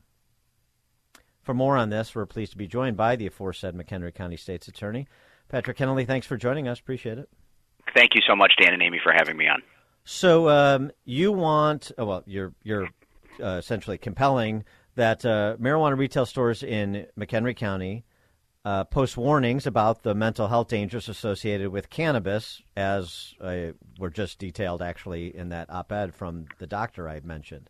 And they say that you're demagoguing marijuana and you're hearkening back to shibboleths of a bygone era that have sort of racist overtones. So, I mean, just give us your perspective on this this spat between you and those legislators. Yeah, I mean, everything that you said in the lead up to our talk this morning is absolutely right. Marijuana has no medical applications, especially the cannabis that's being sold in these dispensaries. And the best that they can say is that it somehow treats these sort of nebulous and a lot of times dubious pain type of discomfort conditions. But as Dr. Bach says, it doesn't treat it any better than, let's say, Budweiser, because all it's doing is it's a huge dopamine dump right in your brain. And of course, when you're high on something, it's not going to hurt as bad.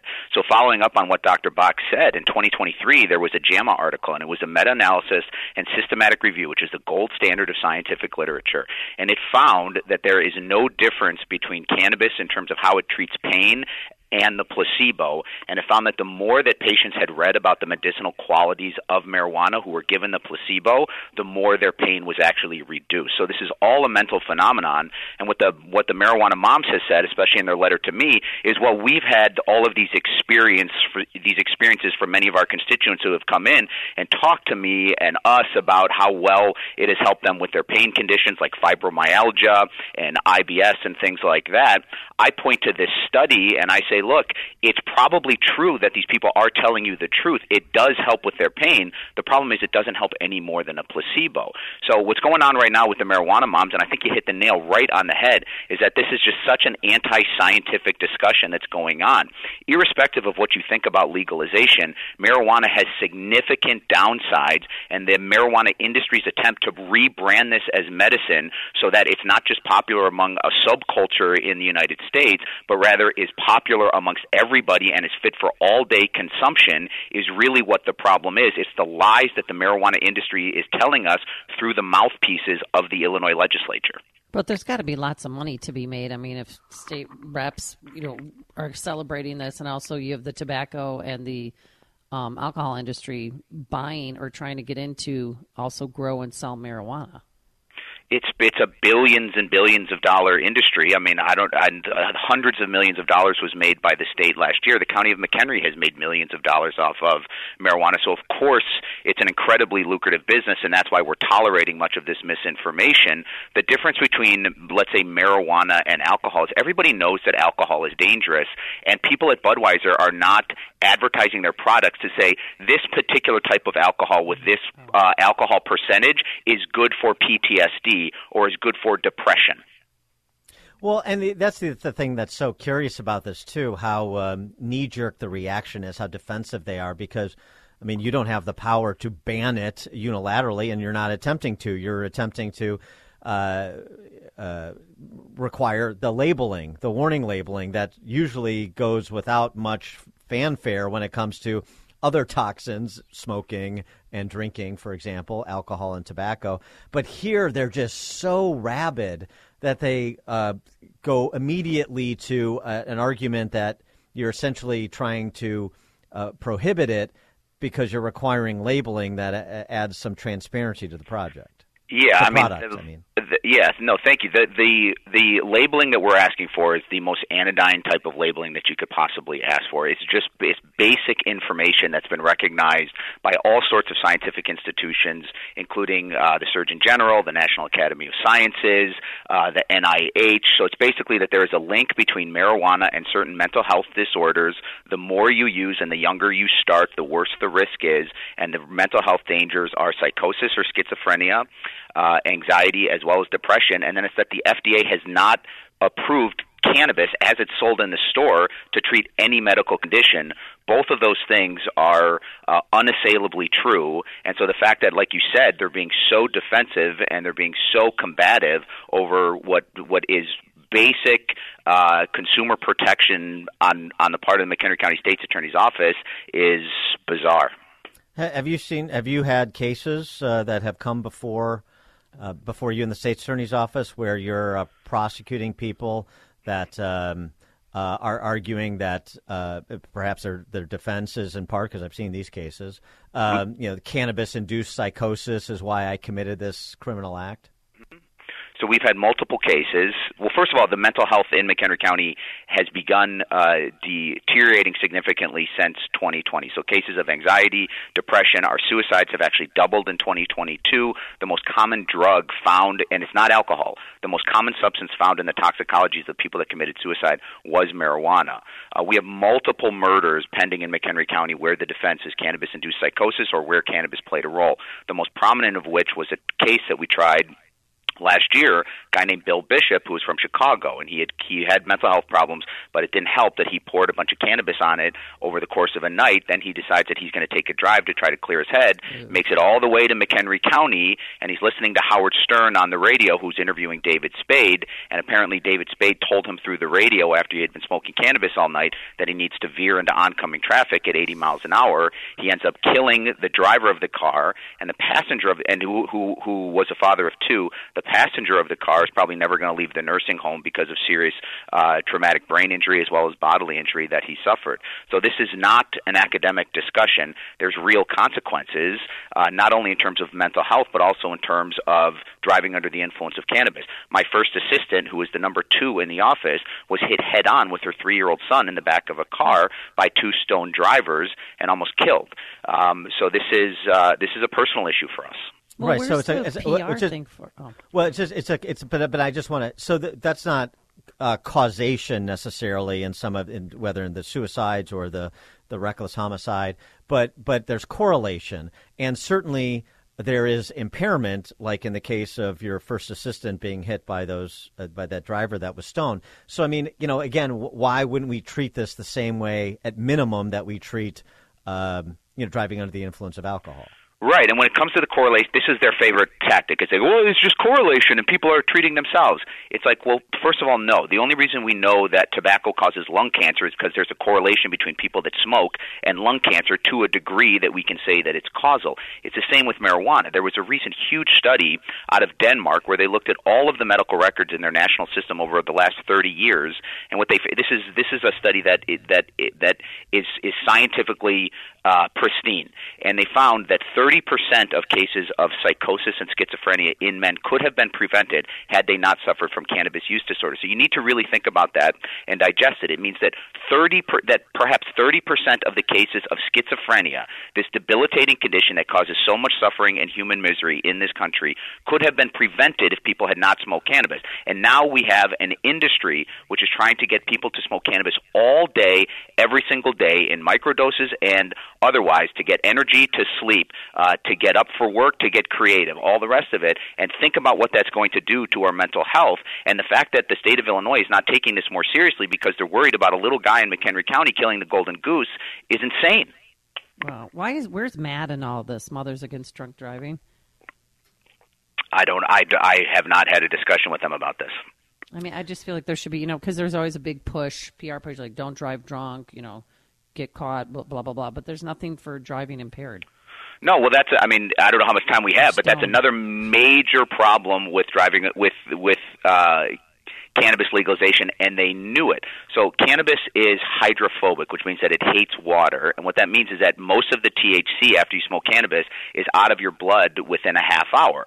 So the way that so if you're driving under the influence of alcohol, let's say, there's a correlation between the amount of alcohol that you drank and your intoxication. It's not the same with cannabis. There's not a correlation between the amount of THC in your blood and your level of intoxication. So if I, let's say, leave the state's attorney's office today drunk because I've been drinking scotch in my office and I kill a family of 5, they take me to the hospital and they draw my blood. They know what my blood alcohol concentration level is, and that's what they can use to prosecute me. If I've been smoking cannabis all day and I leave and I kill a family of 5, it's probably 2 hours before they take my blood. There's nothing in there. Police haven't had the opportunity to do field sobriety tests on me, which don't necessarily even work with regard to cannabis intoxication. And so then the family will come to the state's attorney's office and say, hey, what are we going to use to prosecute this person with? And I'm going to say, we're not going to have any evidence. Well, and the other thing, too, on this, we've talked to Alex Berenson, who's done a lot of research in this, wrote a book about it, and others that are in this policy arena. And one of the other points that's made often, so we'll make it again, is that the cannabis that's being sold now, the THC levels are 20x what they were, when your mom and dad were smoking a joint at Woodstock. And so, so just in terms of the intensity of the product, the toxicity of the product, it is not what perhaps a lot of older people think of when they think of marijuana. No, this is not your mom and dad's marijuana. They've been breeding and hybridizing these strains to increase the THC concentration up to about 30%. The stuff that was available to me and my friends when we were in high school and college was about 6 to 7%. And what all the studies show is that the younger you start and or the higher concentration of cannabis that you use, the greater the risk in terms of mental health dangers. So where does this spat between you and those Dem legislators go? I don't know. I mean, I don't take any of this stuff personally. At least I try not to. I've lived in this state my whole life. I've already accepted. I have sort of a fatalistic view on the prospects for the politics in Illinois. But what I hope it does is that it raises awareness. But it raises awareness not only with regard to marijuana, but also how these laws are passed and who benefits from it. So Tori Hutchinson. So the cannabis was passed because the Marijuana Policy Institute in D.C. Joby Cates, J.B. Pritzker's sister, is on the board.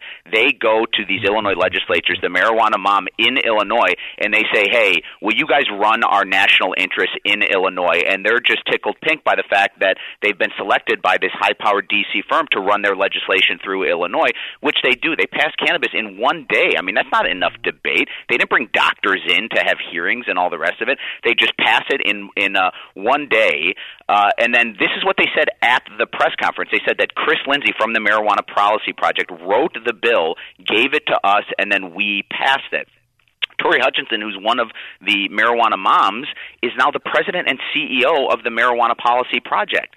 $630,000 was spent in Illinois. The marijuana moms benefited, with the exception of one, benefited from that money. And then Kelly Cassidy's wife goes and works as a vice president for an Illinois-based marijuana company months after the passage of the legislation. And it's just so mind-numbing, especially from these people who are the most sanctimonious group of legislators in the state of Illinois, talking about injustices all the time, and yet they're the ones benefiting from the law. I mean, so it's just the type of soft corruption that we've just come to accept in the state of Illinois. And it's enough. Yeah, Tori Hutchinson, former state senator. Fun story about Tori Hutchinson. When she recognized me at a club, she came up and introduced herself as State Senator Tori Hutchinson. Oh my God! So I introduced myself as radio talk show host Dan Prout. Right. That's how we all introduce ourselves as our title. Right. Exactly. It gives you the mentality. That's like a doctor insisting that. That's like a chiropractor, I should say, insisting that you call him doctor. Patrick Kennelly is the McHenry County State's Attorney. Patrick, thanks for joining us. Appreciate it. Thank you. Thank you so much. Really do appreciate you, and he joins us on our turnkey.pro answer line. There's only one radio show in Chicago talking about today's biggest stories and telling you what they really mean. That show is this one, Chicago's Morning Answer on AM 560, The Answer. If you're looking for the latest news, insight into what it means, and the sharpest opinion, there's only one station in Chicago where you can turn, and it's this one. We're AM 560, The Answer. Top of the morning, Dan and Amy. There have been some developments in the Biden Inc. inquiry, at least the inquiry being done by the House Oversight Committee, chaired by Jim Comer. Forthcoming testimony from both brother Jim, and son Hunter, coming next month. Subpoenas issuing that would have Jim testify on December 6th and Hunter on December 13th. Republican representative from Michigan, Lisa McClain, was on with Maria Bartiromo yesterday to discuss this, what they're attempting to do and what they're still attempting to identify. One of those things, the linkage between money received and policy decisions made. It's incredible what your committee has been able to expose. So much information about these 20 shell companies that Joe Biden set up and his family set up while he was vice president, the 176 suspicious activity reports, the witness testimony, of course, all indicating or suggesting that there could be some serious crime here, like bribery or money laundering. Have you been able to identify any actual policy changes that Joe Biden made as a result of getting money from China? The short answer is no. That's what we're trying to get to right now. That's why Chairman Comer is requesting those documents that the FBI knew he had those classified documents for 18 months and sat on those.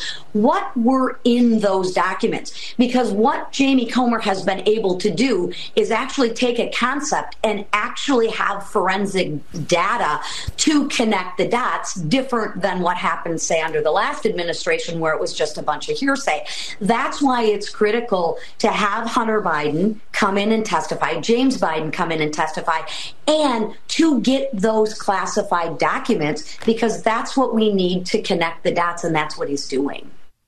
Assessing that approach by the House Oversight Committee, we're pleased to have Professor Alan Dershowitz, Emeritus Professor of Law at Harvard. His podcast is The Dersh Show, and it can be found on Spotify, YouTube, and iTunes. And he's got a new book coming later next month, right in time for the holidays, actually, December 15th. The book, War Against the Jews, How to End Hamas Barbarism. Professor Dershowitz, thanks for joining us again. Appreciate it. Well, thanks for having me on. I appreciate it. What's your assessment of what you heard from Representative McClain, what the House Oversight Committee is doing, and what approach they should take if they are able to get brother Jim and son Hunter before their committee? This is a continuation of partisan weaponization by both sides of the criminal justice system. What we need is yet another special prosecutor, another independent counsel to investigate the entire Biden family. It should not be done only by partisan Republicans or partisan Democrats, because nobody is going to believe the results of a conclusion done by a committee loaded with Republicans who are out to get Biden, etc. But it's a very good special counsel. And what I've suggested is this, that a group of distinguished former judges, academics, recommend to Garland 5 names of people who are totally nonpartisan to be a special counsel and to look into the president. And when you look into the president, the special counsel has to be above reproach. It can't be somebody who Garland picked from the Justice Department the way the previous special counsel would pick, insiders. It has to be an outsider, and there has to be a report.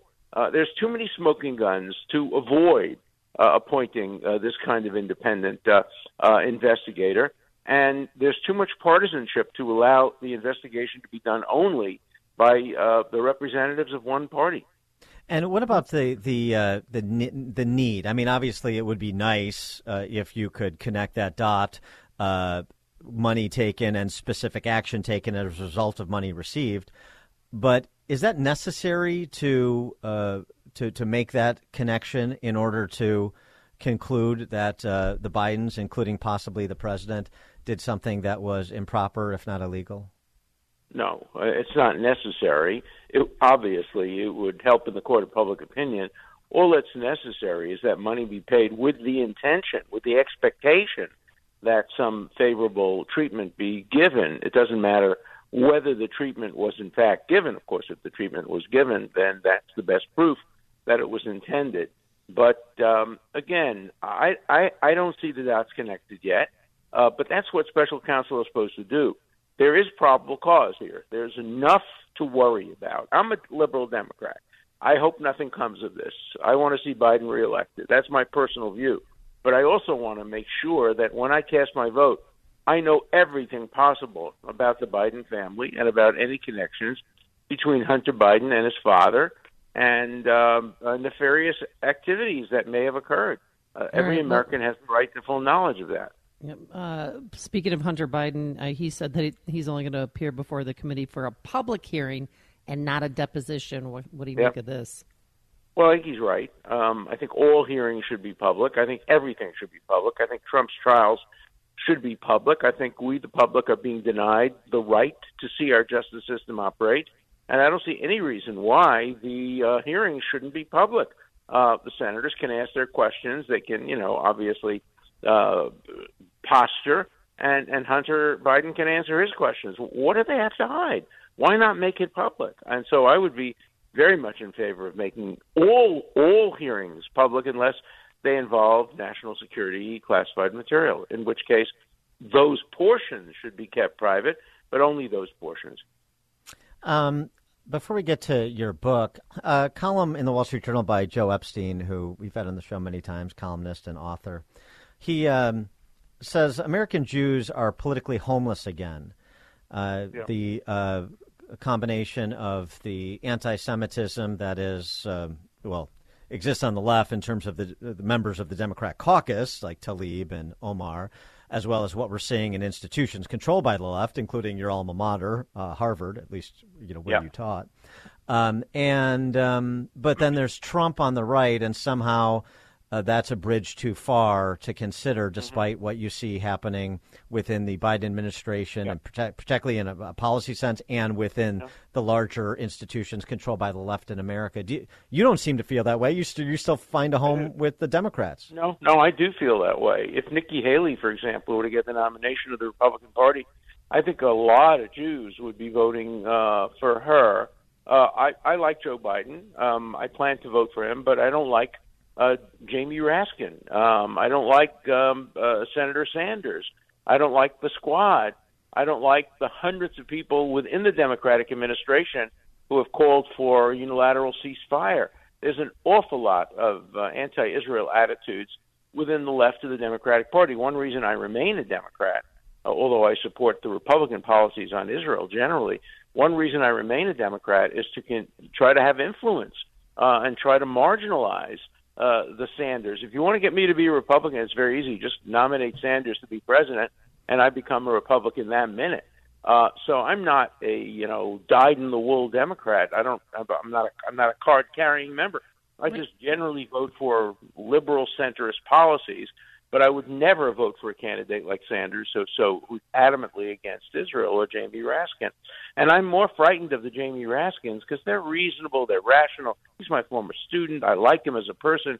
But calling for a unilateral ceasefire at this point is to surrender to Hamas, and it just means Hamas will do it over and over and over again. Just to transition to my book, War Against the Jews, the thesis of the book is that Hamas has a policy. They actually call it the CNN policy. I call it the dead baby policy. It's very simple. They kill as many Jews as possible in Israel. They know that Israel will have to respond by going after the rockets, the tunnels, and the commanders. They hide these military things in among civilians. They know Israel will, no matter how much care they take, will kill some civilians. And they're ready to parade the babies in front of CNN and the New York Times, who misreport what's going on, who blame these dead babies on Israel rather than on the Hamas. I'll give you an example. If I go into a bank to rob a bank and the police come in and start shooting at me, and I take you as my hostage, and I'm shooting from behind you and I'm killing people, and the police aim at me, but they kill you by mistake, there isn't a legal system in the world that holds the policeman responsible for that killing. The hostage taker is responsible, just as Hamas is responsible for every single death of a human shield that takes place in Gaza. And the media just won't report that. If it bleeds, it leads. And so the dead babies are shown. Everybody sheds tears, as you should. And they blame it on Israel. And then Hamas wins. It wins the public relations war. And then just follow your shampoo.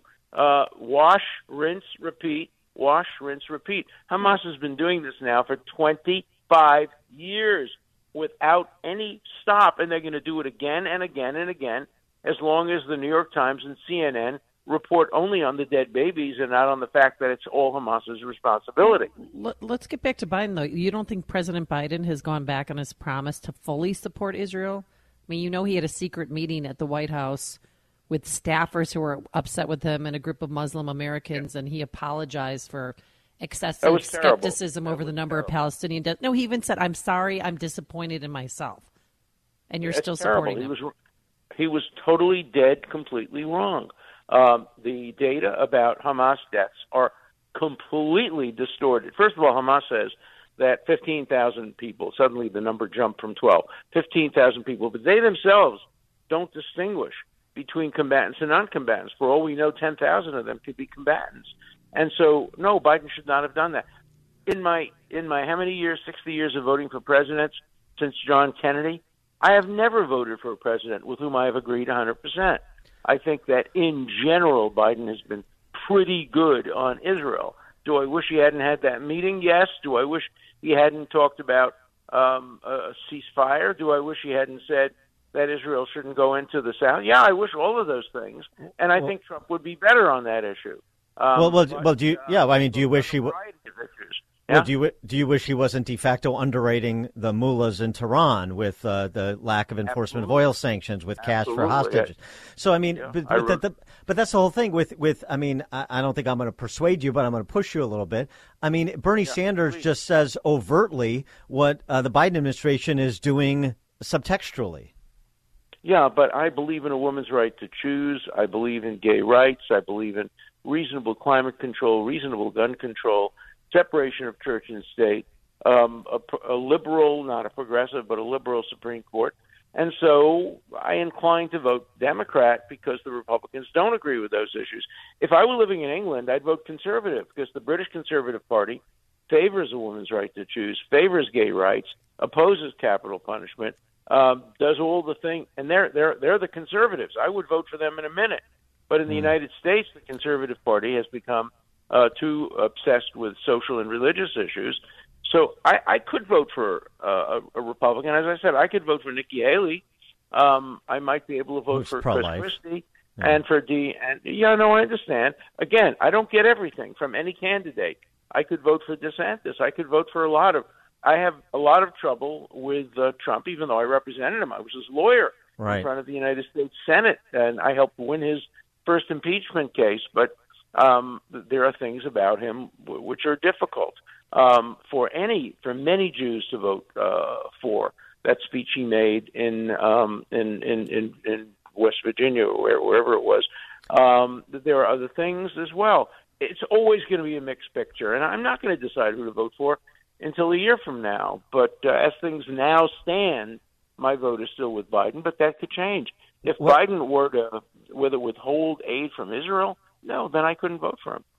What's your assessment of the temporary pause for the hostages for prisoners exchange? Is that the sensible play for Israel to make? It's the only thing a democracy could do, but it's wrong. I wish that every country in the world had said, I wrote it in the book in 1990 called Why Terrorism Works. I wish every country in the world had said, we will not negotiate with terrorists no matter what happens, no matter how many hostages they take. And that would reduce the number of hostages over time.